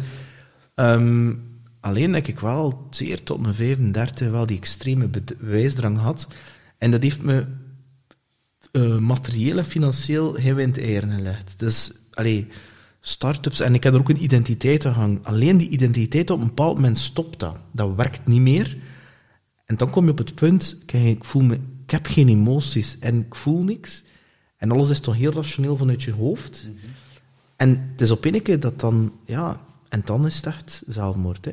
That's the last. Dat is het gewoon. En die demon heb ik nog altijd. Hè. Alleen, goed, maar het punt is wel dat intussen denk ik door van, oké, ik wilde per se me bewijzen dat ik dat kon naar een ander, omdat ik dan iemand ging zijn, et cetera, et cetera. En inderdaad, de reis naar binnen is jezelf accepteren, hoe dat je gewoon bent, en daar intussen ook te gaan tonen aan de wereld. En die dingen gaan doen van, ik ken ook mijn periode dat ik me niet goed genoeg voel. Of als ik dat e-book ga lanceren, dat ik ook zeg dan dat of dat. Of dat ik ook denk, Micha, zeg je zeker dat mij gaat vragen voor je boek te hosten? Wie ben ik? Nee, ik wil dat hij het doet. Ja. En ik denk, shit, die druk, ik moet dat hier wel goed doen, want het is wel, ik wil hem hier niet teleurstellen. Ik ken dat ook. En er vroeg dan iemand mee, bijvoorbeeld op dat event zo, van Michael, zo van, doe je dat zeker leuk op een podium staan? Maar ik zei, nee. Ik zei, natuurlijk sta ik graag op een podium, maar ik doe dat niet meer voor het applaus van de mensen. Ik doe dat omdat ik zelf mensen wil aanzetten om een leven te leiden vanuit een passie, vanuit een zijnsnatuur, en niet geleefd te worden. En als ik een podium aangereikt krijg om dat te kunnen etaleren, als dat nu bij Michael is, of om muziek te gaan spelen, dan maakt me niet uit om hard te raken, ga ik fucking ja zeggen. Ja. Omdat ik weet dat het wel door mij zal komen en dat het wel zo... En gewoon dat weten van die bewijsdrang, dat bewustzijn ervan, want wat dat er wel is, Andy, als je papa wordt, ik ging nooit papa worden, ik moest nooit een kinder zijn. Ik ben nu 47 en een zoontje van bijna 6. Ja, kan je verzekeren, een therapeut is één ding, maar je zonnespiegel voor je net, dat hij echt letterlijk al het gedrag wat hij doet, zelfs het mini-weglopen van bepaalde zaken. Wordt gemimikt. En ook al zo dat hij zo binnen zegt, ja, papa, maar dat is goed, hè, dat is oké. Waarom zei ik, waarom zegt hij dat? Vroeger, toen dat in zijn broek pipi deed, zoutje, dat is niet erg, dat is allemaal oké. Broek af, hup, in de dunne. Omdat ik niet wou dat hij een schuldgevoel kreeg, omdat een pipi deed in zijn broek. Dus als dat was in een bakker, en dat er dan een soort schaamtevoel, nee, dat is gewoon, pest hier maar heel de boel onder, het kan me niet bom. Ja. Ze gaan het wel opkuisen. Ja, nee, dat is oké, schatje, maar we gaan naar huis. Ja, dat is allemaal... En hij doet dat dan ook, dat hij bij mij iets ziet van, ja, maar dat is eigenlijk wel oké, papi, dat moet daarvoor niet zo perfect zijn. En denk, wat zegt die kerel nu, jong? Ja. En dan krijg je wel zo van, oei, nu ben ik wel een voorbeeld voor een ander mensje. Nu ga ik wel aan mezelf dien te werken en aan mezelf dient, want anders ga ik die kerel hier volledig traumatiseren met alle trauma's die door de generaties heen aan mij doorgegeven zijn. Klopt, ja. En dan krijg je ook een andere drijfveer die daarachter zit om nog dieper naar binnen te gaan. Dat is voor mij persoonlijk, hè. Ja, maar dat is wat ik nu ook ervaar, hè, want ik ga nu ook veel meer naar binnen. Ik durf ook veel meer naar binnen gaan. Vroeger was dat echt niet het geval. Dit is echt zo de laatste 10 jaar of zo nu, dat zich afspeelt. Of dat begonnen is. En dat is eigenlijk is dat begonnen toen dat de relatie met mijn ouders veel beter was. Hè. Dat er ook emoties werden thuis getoond. En dat... ik was toen... Hoe oud was ik toen? 27 of 28. Hè? Ja, dat is inderdaad 10 jaar geleden. Het was de eerste keer dat ik mijn ouders mee op vakantie nam en we zaten te eten en ja, ik heb me echt geëxcuseerd en ik heb gezegd van kijk, ik weet dat ik geen gemakkelijk kind ben geweest, maar je moet weten dat dat een reactie was op wat dat jullie naar mij deden. Maar ik wil me daar wel voor ons. Ik ben nu oud genoeg en ik begrijp dat mijn gedrag er bovenop het jullie niet gemakkelijk heeft gemaakt.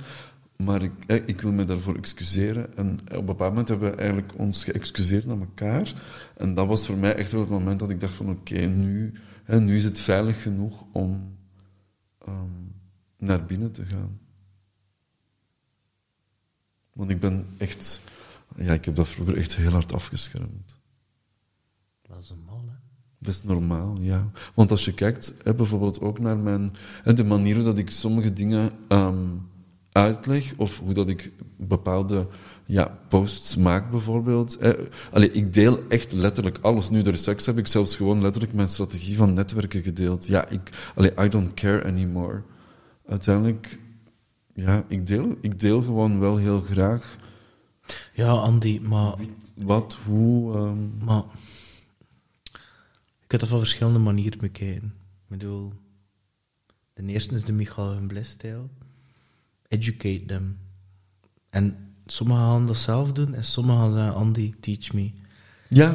En de tweede is gewoon... Je kunt maar 1 keer in de rivier van Andy stappen. Er is maar 1.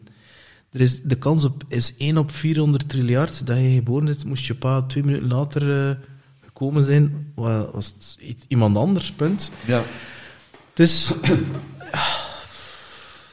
En eerlijk, muziek, er zijn 13 noten. Denk je nu werkelijk dat die 13 noten nog nooit een keer gespeeld geweest zijn? Het is wie dat het brengt en hoe dat je het brengt. Ja. En wat de intentie die erachter zit. En de dingen dat je allemaal met elkaar combineert. En wat, want uiteindelijk is dat maar kennis. Maar met kennis zei niks. Het is wat je ermee doet. Ja, het is hoe dat je toepast. Ja, voilà, inderdaad. Ja, want ik sta soms echt in de verwondering. Ik was met iemand, was ik op weg naar een evenement. En we zitten in een auto en hij stelde mij de vraag, wat ga jij daar doen? Waarom zijn we eigenlijk naar dit evenement? Ik zeg, ja, ik wil naar huis komen met 10 telefoonnummers.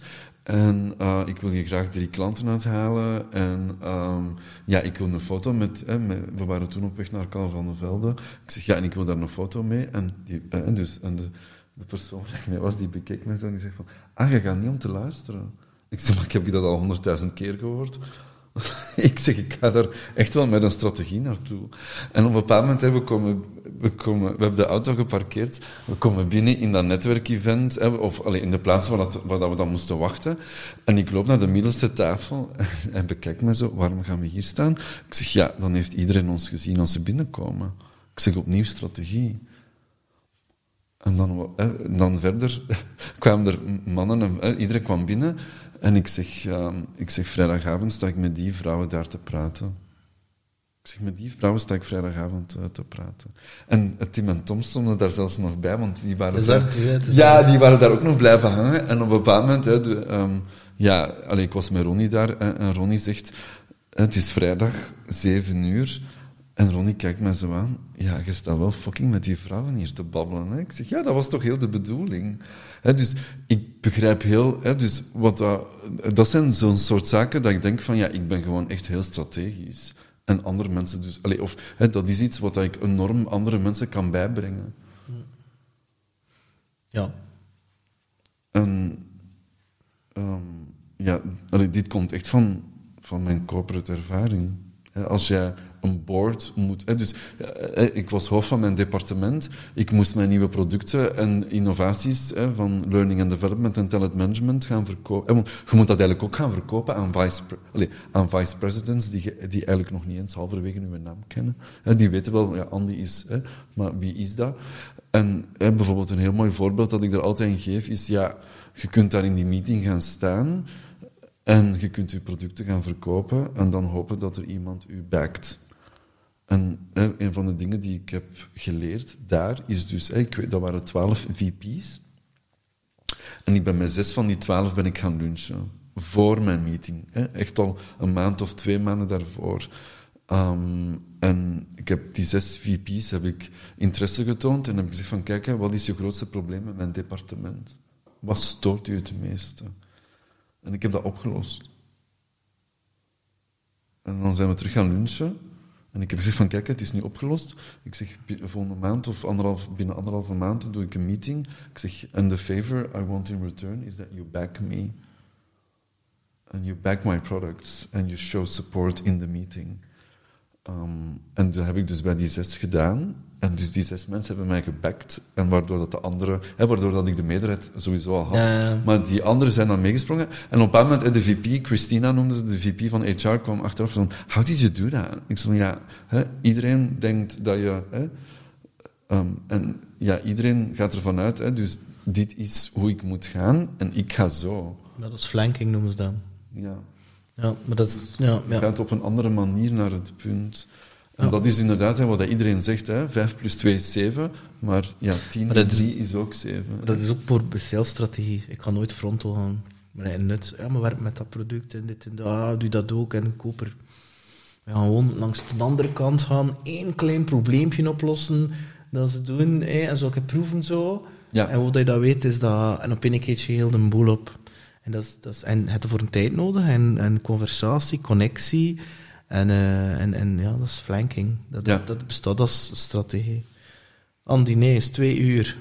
Vloeibaar Goud. Hoe was de Andy Nijs experience in Deinze? Hij was aanwezig, hè? Hij is nog steeds aanwezig. Er zijn momenten waar je mij stil hebt gemaakt, waar ik heel veel bewondering voor heb, want er zijn weinig mensen die dat kunnen. Bedankt. Mij stil maken. Of mij echt tot een andere energie brengen. Dus ja, ik wil dat compliment teruggeven. En ik wil dat echt zeggen. Ik heb mij bij bepaalde dingen echt geraakt. Of ik word stil en dat gebeurt zelden. Dus het is een mooie reis geweest. Ik heb meer van... Ik heb mezelf gedeeld en ik heb heel veel dingen gezegd dat ik voelde dat correct...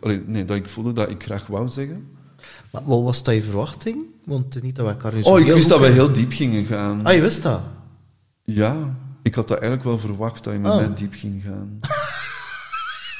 Sorry.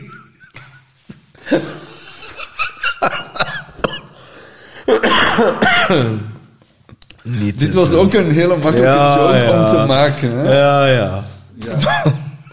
Maar ik had dat enigszins wel verwacht. En langs de andere kant ben ik ook wel een persoon die begrijpt dat... Maar waar had je dat verwacht? Van Michael of van Laure of van... Hoor je dat, Goud? Nu in de podcast bijvoorbeeld voor Ja, waarop te stellen. Nee. Ik bedoel, je kent mij een beetje, maar van wat had je die verwachting haalt dat diep ging zijn? Omdat dat vaak bij mij, dat is iets wat dat vaak getriggerd wordt. Dat ik die energie uitstraal, dat je dat bij mij kunt doen. Dat ik die veiligheid creëer. Of dat ik dat vertrouwen geef dat oké is. Oké. Ja. Oké. Dus voilà. Oh, ja. Maar ik heb ervan genoten. Ik had er al een tijd zin in, hè, want we hebben het wat verlengd. Het is wat verlaat. Het is, hoe moet ik gaan zeggen, het heeft wel een tijdje geduurd. Klopt. Tegelijkertijd ben ik wel heel blij en dankbaar dat effectief die tijd heeft geduurd, omdat hetgene dat we in de wereld gaan sturen, dat een andere Andy is dan de Tim Tom podcast Andy. Oh, absoluut. En dat maakt het zo boeiend. Ja, daar zit een heel groot verschil. En nu heb je heel veel verschillende lagen. En ik vind het heel mooi dat mensen eerst die van Tim Tom en dan deze beluisteren. En ja, dat geeft dan ook een heel mooi beeld over Andy, die heel gelaagd is. In plaats van enkel dat korstje of dat laagje. Ja, en er was toen ook nog heel veel van, ja, dit is wat ik moet zeggen nu, of dit is wat er van mij verwacht wordt. Dat waren toen ook de eerste stappen in het ondernemerswereld en sowieso de eerste stappen in, ik kom spreken. Hè. Maar ja, je voelde dat heel hard, dat je de perfecte versie van Andy Nijs wilde neerzetten. Ja, en dat is oké. Dat is part of the journey. It's part of the journey. Dat is, als ik kijk nu, jij bent denk ik nummer 204, als ik dat vergelijk met nummer 1, ja, toen heb ik daar ook in geleerd. En ook mezelf, van hoe pak je dat aan? Ja, ga je vragen stellen, ga je ook onderbreken? Dus dat is, zoals dat ik zei in het begin, ik wilde Michael zijn, omdat ik dat vond, de perfecte versie, dat ik naar buiten wil komen. Ja. Alleen, ik ga nooit zo gelegd haar hebben, en ik ga nooit zo ik ga dat niet brengen, en dat hoeft ook niet. Nee, dat hoeft niet. Hij is hij, ik ben ik, hij zegt hij, Ja. en dat is fantastisch. Ja, absoluut. Zeker en vast. En je kunt dat maar spelen tot een bepaald niveau, en dan daarna val je toch door de mand. Klopt. Ja. Andy Nijs, ongelooflijk bedankt. Je bent een ongelooflijke mooie ziel. Dank u. Ik wens je heel veel geluk toe.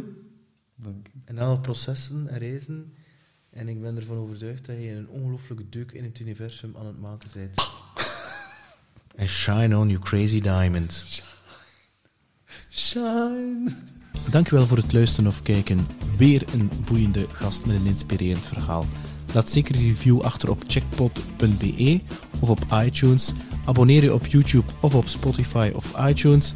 En als je zelf een podcast wil maken, dan kan je genieten van de gratis workshop op psgrow.com/podcast. Dankjewel en een fantastische dag wens ik jou toe.